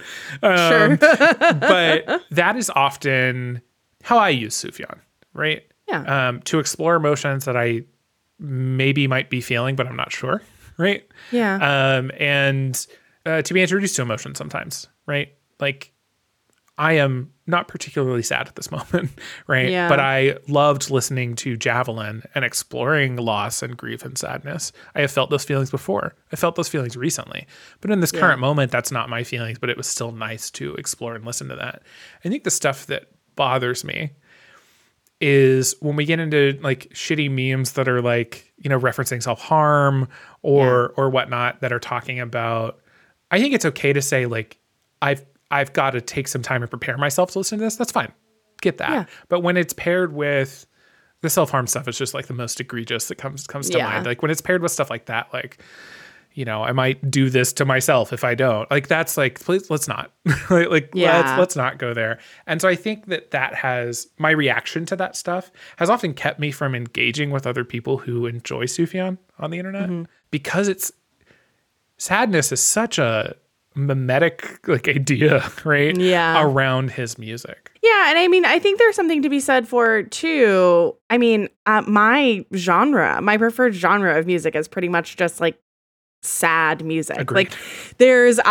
Like, I said that Planetarium, which is a project between The National and Sufjan Stevens and several other artists, right? Like, is my bread and butter, and The National makes very sad music, right? And like there are plenty of bands that I listen to that make sad music that people don't have that same mimetic like association with. I mean, I won't say that people don't assume that people who listen to the Front Bottoms and The National aren't sad. I think that is like part of it, right? But like there is a specific like listen to Sufjan so I can cry kind of vibe. But like, and I think that I certainly have said it a number of times here. Like, I can't listen to this song for much longer because I will start crying. But it's more like some of the songs, like I think about like Casimir Pulaski Day, right? Like, I think one of the reasons that it makes me cry is one, it's just a moving song. It's has gorgeous. a premise that moves me to tears. But I also like have been listening to it for so long that it still affects me in that way after nearly 20 years of listening to that song. I think is actually a testament to how good it is, not how sad or how cringy it is. That I know all of the lyrics to Casimir Pulaski Day by heart, and still I feel that like deep sadness and grief when the lyrics say, you know, and he takes and he takes and he takes. Like that is how it feels sometimes. And so like I think that there is a difference in like listening to sad music as catharsis, which is a lot of what I am doing when I am listening to Sufjan. That's me too. Sufjan. It's interesting you mentioned Casimir Pulaski, that lyric specifically, he takes and he takes and he takes. Talk about a religious exploration that is in context about something else. Like he is masterful at bringing his experiences like together across. He's good at storytelling in a way that like feels like you've lived an experience with him, rather than just like explored a single idea for like 3 minutes. That song, there's so many incredible lyrics. There's the goldenrod and the 4-H stone, the things I brought you when I found out you had cancer of the bone. There's he takes and he takes. Tuesday night at the Bible study, we lift our hands and we pray over your body, but nothing ever happens. Like that shit is incredible. And absolutely, I think I listen to as a catharsis. Mine is always my favorite stanza is the glory when you ran outside with your shirt tucked in and your shoes untied. Yes. I love that. I love I think that song in particular, and actually a lot of the songs on Javelin more than some of the other ones really feel like some of the other albums really feel like poetry, right? Yeah. And I feel like Javelin is really in the poetry realm of lyricism rather than some of the other explorations that are more, I don't know, memoir. I don't know. Yeah. Like I don't really know what I'm searching for, but like all song lyrics are technically poetry, but like I know what you it's mean. like it's like very like Casimir Pulaski Day and a few other songs from older collections, but many of the songs from Javelin feel like they could be read as poetry in addition to like being sung. Yeah, I read the essays this morning from Javelin. Yes. There's a bunch of essays included with the album, and also I'll provide a link to them in the show notes. But they're essays, but they are fundamentally poetry. Yeah. Right. He's telling you stories as if it's a memoir, but the things he's talking about they're not things you can grasp with your hands. You know what I mean? Right? Like, he's talking about his first loves and his second, third, fourth, fifth loves, but they're all ideas, right? And there's this idea of this continued idea of birth, right? Yeah. Throughout those essays, and nothing about it is straightforward. He's asking you to do work to, like, if you want to understand exactly the thing he's talking about, you're going to need to do work. And I also don't think that's the point. Yeah. I mean, I think that, like, the other thing about Sufjan and sadness is, right, like, he's not afraid of talking about these themes in his music, right? Like, it's not just sad music in the way that a lot of like music, like by other artists that I've named, like is sad because it's about heartbreak or like, you know, relationship trauma or whatever, right? Sufjan writes about the painful parts, presumably of his own life. I mean, not presumably, and Carrie Lowell directly about his own life, right?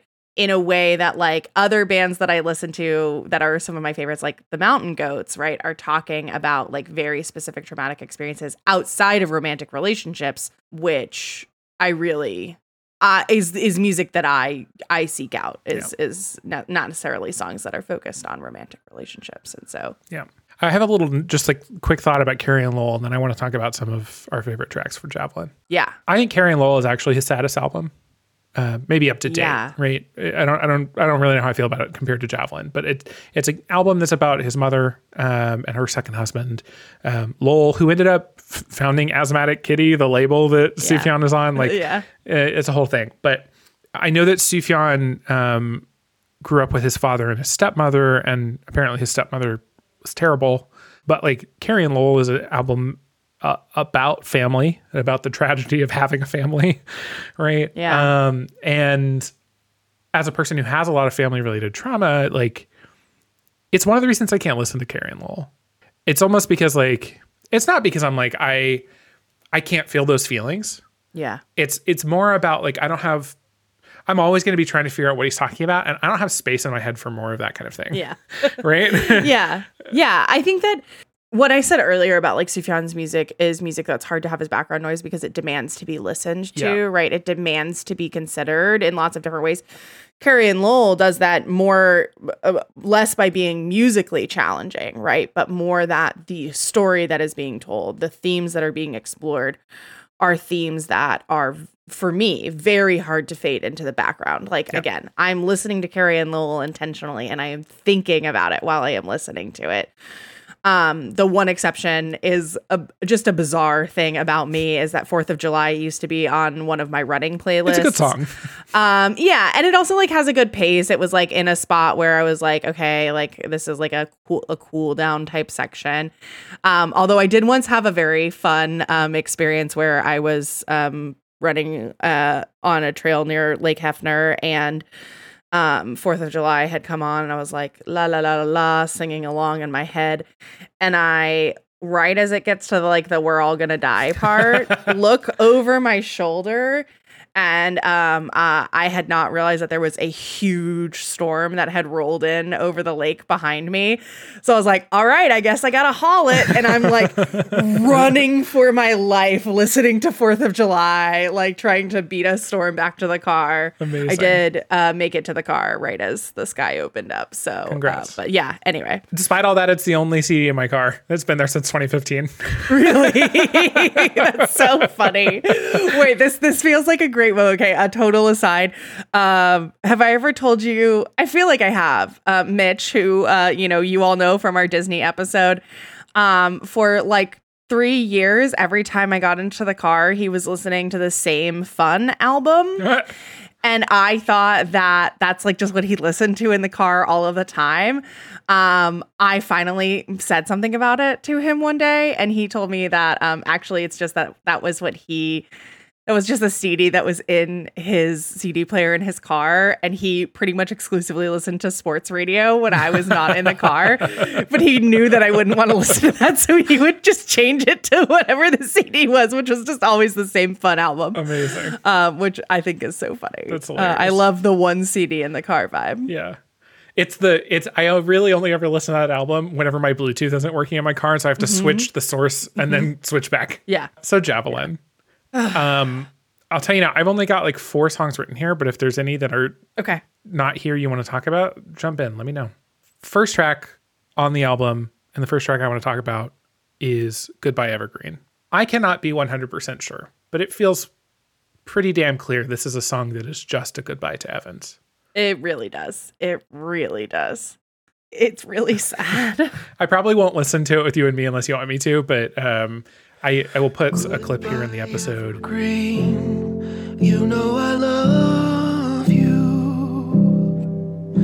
but everything heaven sent must burn out in the end. I promised you, just as you were in my dream. Now let me off easy, and I'll slip down through the drain to release my scattered brains. Man, something just isn't right. A cut from the inside. I'm frightened of the end. I'm drowning in my self-defense.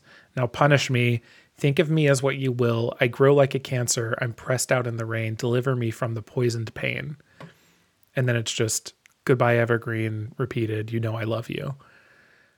I find it interesting, Sufjan's relationship to death in his music. Yeah. Right? He's clearly not afraid to talk about death, but at least musically, it seems that he's pretty strongly afraid of death. And this one really solidified that for me. Mm-hmm. And in like this case, like if this is in fact about Evans, like it's clear why, right?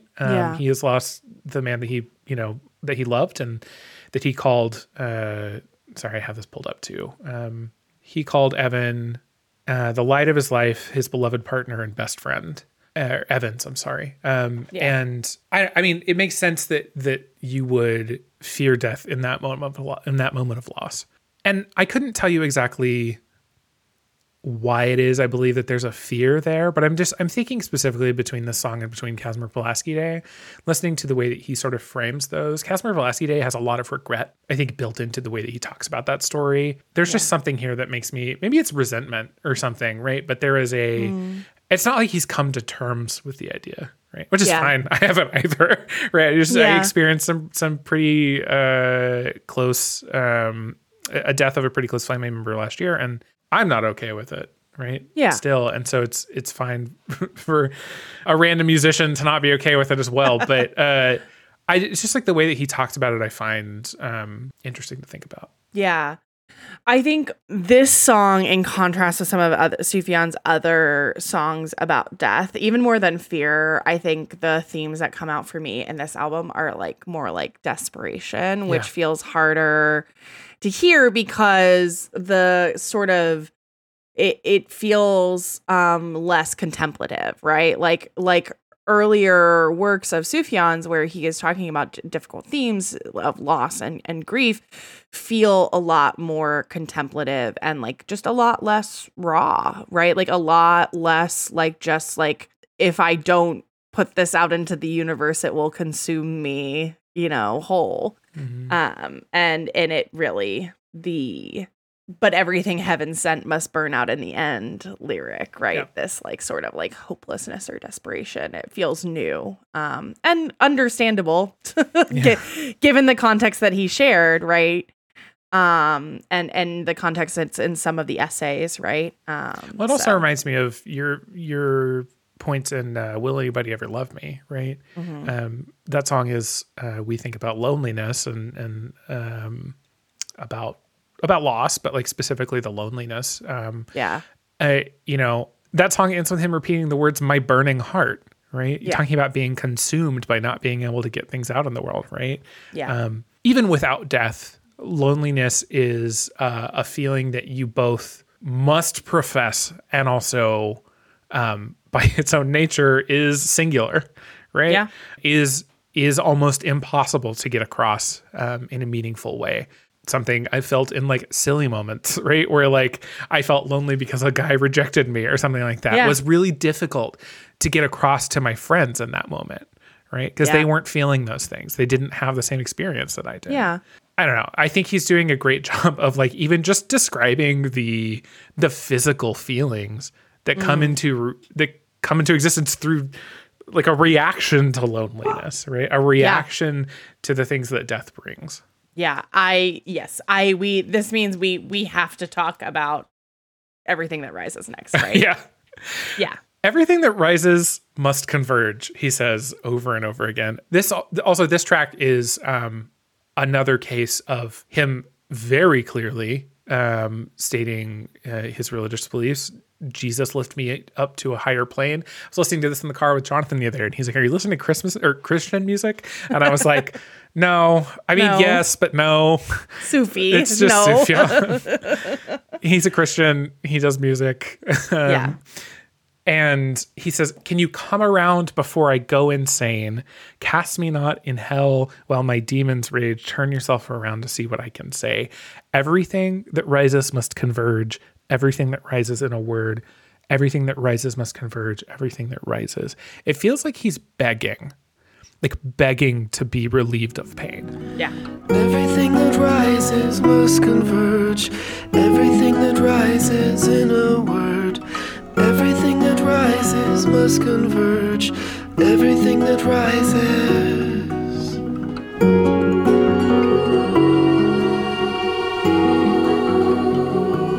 Yeah, the desperation again is just like palpable, right? The and feels, I don't know.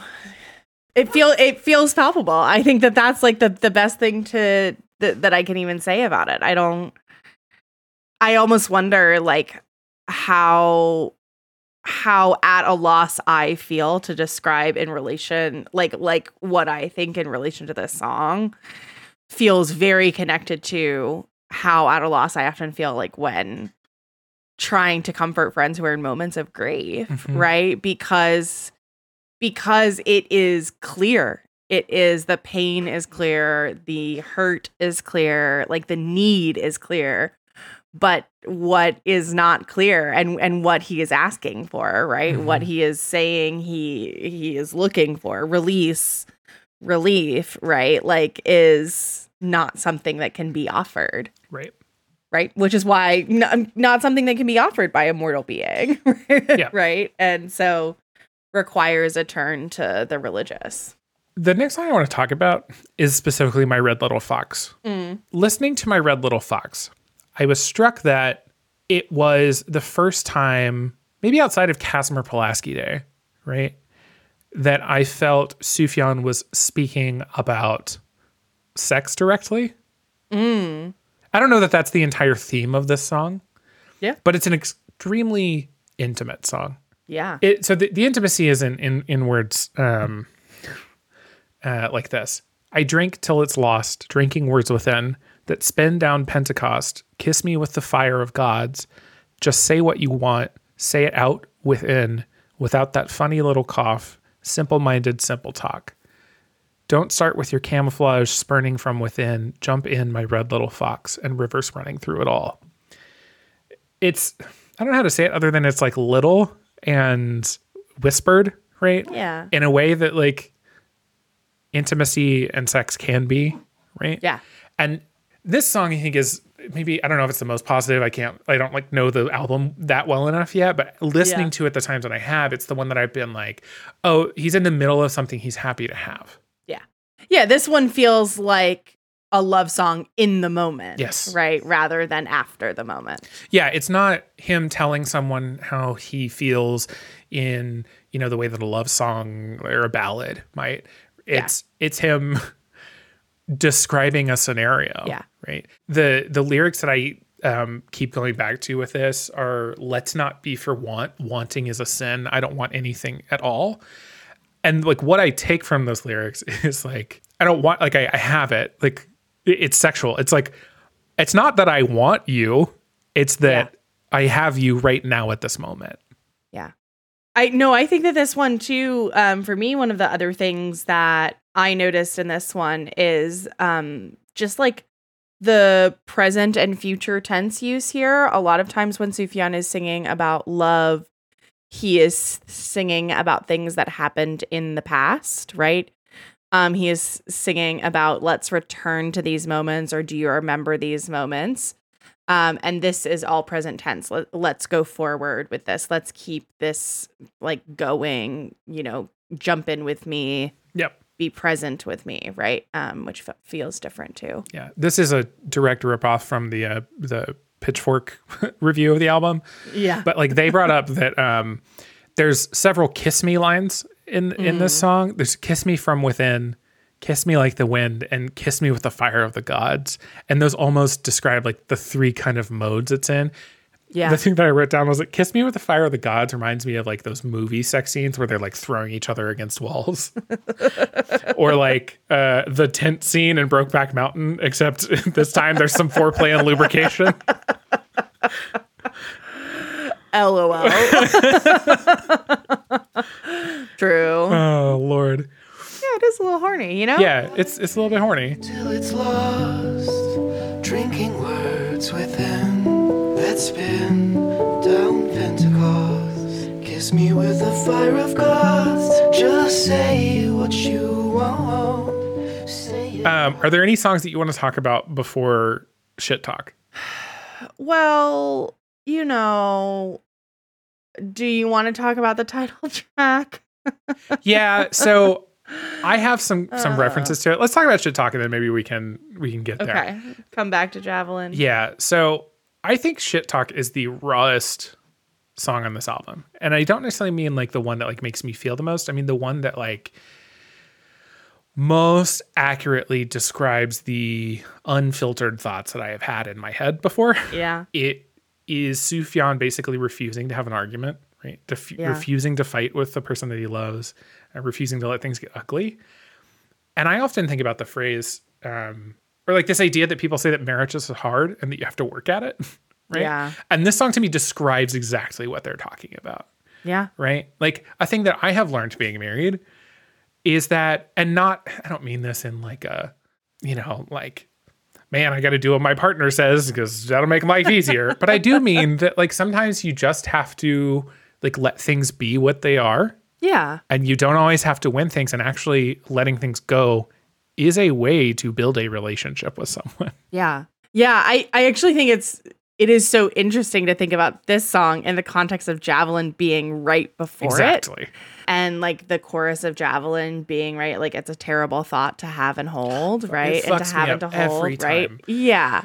Yeah. And then like to immediately follow it with this, I don't want to fight. I don't want to fight. I don't want to fight, right? And like the choices that we make in our relationships to prioritize like comfort and safety sometimes mean that we do have to convince ourselves, right? Like I do not want to fight. To me, the way that shit talk sounds is like convincing yourself that you are like, I think sometimes, right? Like something that comes up for me and in my relationships a lot is like the desire to be independent because of my traumas. And like, I don't need to be here, right? Like this is just like icing on the cake kind of thing, right? And like the moving from a place of like, I don't want to fight, but like choosing to be here, right? Like I sometimes actually need to convince myself that like it is worth fighting and it is worth staying, right? And like less of a passive, like, I don't want to fight about this because it's not worth the time, but thinking of this as more of like, I don't want to fight about this because I want to be committed and present. And like, I want to set aside the fight so that I can be in this to have and to hold, you know? It's interesting too that both of these songs, like I think this album is like very non-linear except for these 3 songs in a row. Yeah. So You Are Tired, Javelin, and Shit Talk. So You Are Tired is, it feels like to me, it's him egging on his partner. He's like, so you want to walk away? Fucking do it then. Right? Like, you think this is done? Well, good fucking luck. See you later. And Javelin is almost an apology for that position. Yeah. Javelin, I'm going to have to look up the lyrics really quick, but he says, searching through the snow for the javelin I had not meant to throw right at you, for if it had hit its mark, there'd be blood in the place where you stood. Like, he says nothing there that is an apology, but like, it immediately reads to me as, I fucked up. Yeah. We mentioned those essays earlier. There's 10 essays, and their titles form the phrase, my love is a weapon thrown onto the oblivion of your body. And clearly he's like referencing the title Javelin. God, that's so good. I know, right? I'm so mad about how good that is. And like, this is the stuff that makes me think this entire album is just about his relationship with Evans. Yeah. Right? Like, I know that it's wrong to assume these kinds of things unless like someone tells you this, but like it is so clear to me that like he's not just exploring Evan's death. Yeah. Right? He's exploring what it is to have a relationship with someone like he did with Evans. Yeah. In a way that goes deeper than pining for someone or just being in love with someone. There's some of that here, right? We talked about My Red Little Fox. Yeah. That is about the realities of being with a person in the way that he was. I mean, and I think that, is it my fault? Right? Coming in the tail part of this album is so indicative of that, right? Mm-hmm. Like, is it my fault at the end? Set myself right up for disaster or hurts my feelings.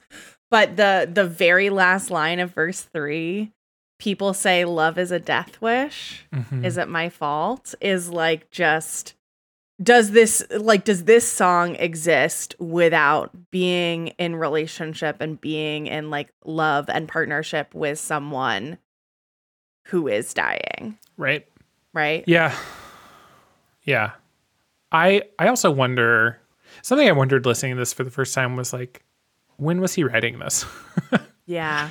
Was he writing this? We don't know how Evans passed away. Right. But was he sick and he was writing this like during that?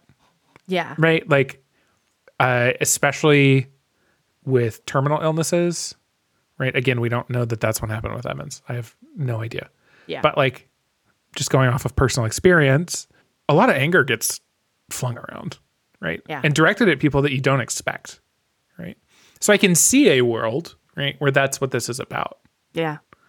I don't know. That's something to think about when listening to it. It's very easy to read that narrative when you are listening to this, I think, because that is the same narrative that I read, you know? Yeah. Searching through the snow for the javelin I had not meant to throw right at you. For if it had hit its mark, there'd be blood in the place where you stood. It's a terrible thought to have and hold. It's a terrible. Okay, there's one more lyric that I do want to talk Go about, for it. unless you have one more. I am all tapped out. Oh my God. The first two lines of Fireproof are maybe going to haunt me forever. Am I fireproof or am I on fire? The two appear to be the same. That made me think for a really long time yesterday. And like thinking about this song as like a meditation on like resilience and like how we set ourselves up for like weathering grief. Yeah. I don't know. This song has a lot more like a lot of like a classic, like, you know, Sufi loves his references that nobody else understands until you look them up. But the big themes, I just really. That's a good line. Yeah. Mountain St. Helens made a fuss for a while and she covered us in shame. Yeah. It's like directly what fire like follows that up. Yeah. I like he should focus on things he wants. I just think it sucks. It's obviously it sucks for him to have needed to be hospitalized, but also like I wish he could promote this album. I would love to hear more from him, right, about what's going on here, right? Yeah. What things are you going to say that you're exploring to the public, right? I'm sure we'll get that at some point, right? Like I'm very used to having even his kind of like weird indie boy perspective, right? Yeah. On like the things that he's talking about, right? Like when he's talking about Age of Odds, he's talking about like Royal Robertson's like, you know, weird ass theories and whatnot. And like, Yeah. I end up coming away with it with a lot of like technical stuff that I'm interested in. Yeah. In the case of this, I don't think he'd probably ever directly talk about Evans, but he might talk about grief and loss and like what it means to be an artist exploring those things maybe. Yeah. You know. Also, random thing. This man is 48. He like straight up does not look like that he's almost 50. He has always looked like 20 years younger than he is. Yeah, I think that's true. That is all I have to say about Sufjan Stevens. I think I've exhausted my ability to tie this together in like a nice bow at the end. Yeah, I think that we can tie it together in a nice bow at the end. I'd love to read the last like full paragraph of Sufjan's post that he made announcing the album and talking about Evans. He said, I know relationships can be very difficult sometimes, but it's always worth it to put in the hard work and care for the ones you love, especially the beautiful ones, who are few and far between. If you happen to find that kind of love, hold it close, hold it tight, savor it, tend to it, and give it everything you've got, especially in times of trouble. Be kind, be strong, be patient, be forgiving, be vigorous, be wise, and be yourself. Live every day as if it is your last, with fullness and grace, with reverence and love, with gratitude and joy. And then, because it wouldn't be Sufjan without a little bit of Christianity, this is the day the Lord has made. Yeah. Let us rejoice and be glad in it. I was going to say, I didn't remember that post exactly, but I remember reading one and I was like, oh, I think there's like a little religious tag at the end of this. Yeah. Yes. Yeah. I think that sums it up well. I mean, those are the themes that Sufjan wants you to know about his music and the things that are important to him about the world. I think that it is Sufjan's music as a whole is so interesting to me because there are so many different entry points for people. in different ways, all the 4 modes, 5 modes, right? There's a little bit of something for everyone, but more than other artists who do a little bit of something for everyone, my feeling is that Sufjan manages to like be himself in all of those. Yeah, for sure. I don't think I've ever questioned that about him. He's always done like his own thing. Yeah. Right. Oh man. Well, I think that's the episode. That's the episode. Wow, we did it. We did it. While I pull up our rundown to say goodbye, is there anything that you think that we might do next time? Well, since Sufi is kind of, we had some sad themes. You want to talk about regional hot dogs next week? We can. Yeah. Let's just take everybody hard left right into regional hot dogs. Yeah. All right. Well, hey, AC, where can people find you on the internet? Hey, you can find me on the internet. I forgot the URL of my own website. It's acfachi.com. I know this now that you say it. Fuck. Okay. Yeah, you can find me on the internet at acfachi.com. I have to figure out how to build a website by the time this airs. There's going to be a website there for sure. Yeah, you got 10 days because we have the 24th. Hell yeah. Hell yeah. Okay. Let's try that again. Try that again. Okay. Hey, AC, where can people find you on the internet? You can find me on the internet at acfachi.com. Wow. It's available now. It's a website. You can find the internet you can find me on the internet at matthorton.live. Sometimes I talk so fast I say nothing. We have an entire inside friends joke that's based on how I can't say words in the right order. So sometimes I don't say V's. Sometimes I have a turkey for sandwich, you know? Oh my God. I was trying to say that I was having a turkey sandwich. Yeah, AC once said they were having a turkey sandwich, and they said they were having a turkey for sandwich. Turkey for sandwich. And then I got really drunk after a Cold War Kids show and said, "This is my turkey for sandwich." Yeah. Anyway, you don't need to know all our old jokes. Don't worry about it. You can find the show at can'tletitgo.gay. Can'tletitgo.gay. Great website. You can also find us at Instagram, Threads, and TikTok at can'tletitgo.gay. Wow. And there will maybe be stuff up there. Yes. You can also find the network, The Worst Garbage, at theworstgarbage.online, and you can come hang out with us in the Can't Let It Go channel in the TWG Discord. Yeah. Super fun. Thank you to Scout for our art. You're really cool. You can pay her to make things for you. Last I checked, her commissions were open. Here, we're going to go find out. It's ko-fi.com/humblegoat. Whoa. Wow, I spelled humble incorrectly. Wow. Humble goat. I also type so fast I don't actually type anything meaningful. Commissions are currently open. Get them while they're hot, she says. You should hire a Scout for sure. Yeah. And shout out to my friend Ethan at Pragmatism on Twitter for our music, which you're probably hearing right now. Whoa. Thanks, Ethan. And anyway, we will talk to you all next time. Talk to you next time.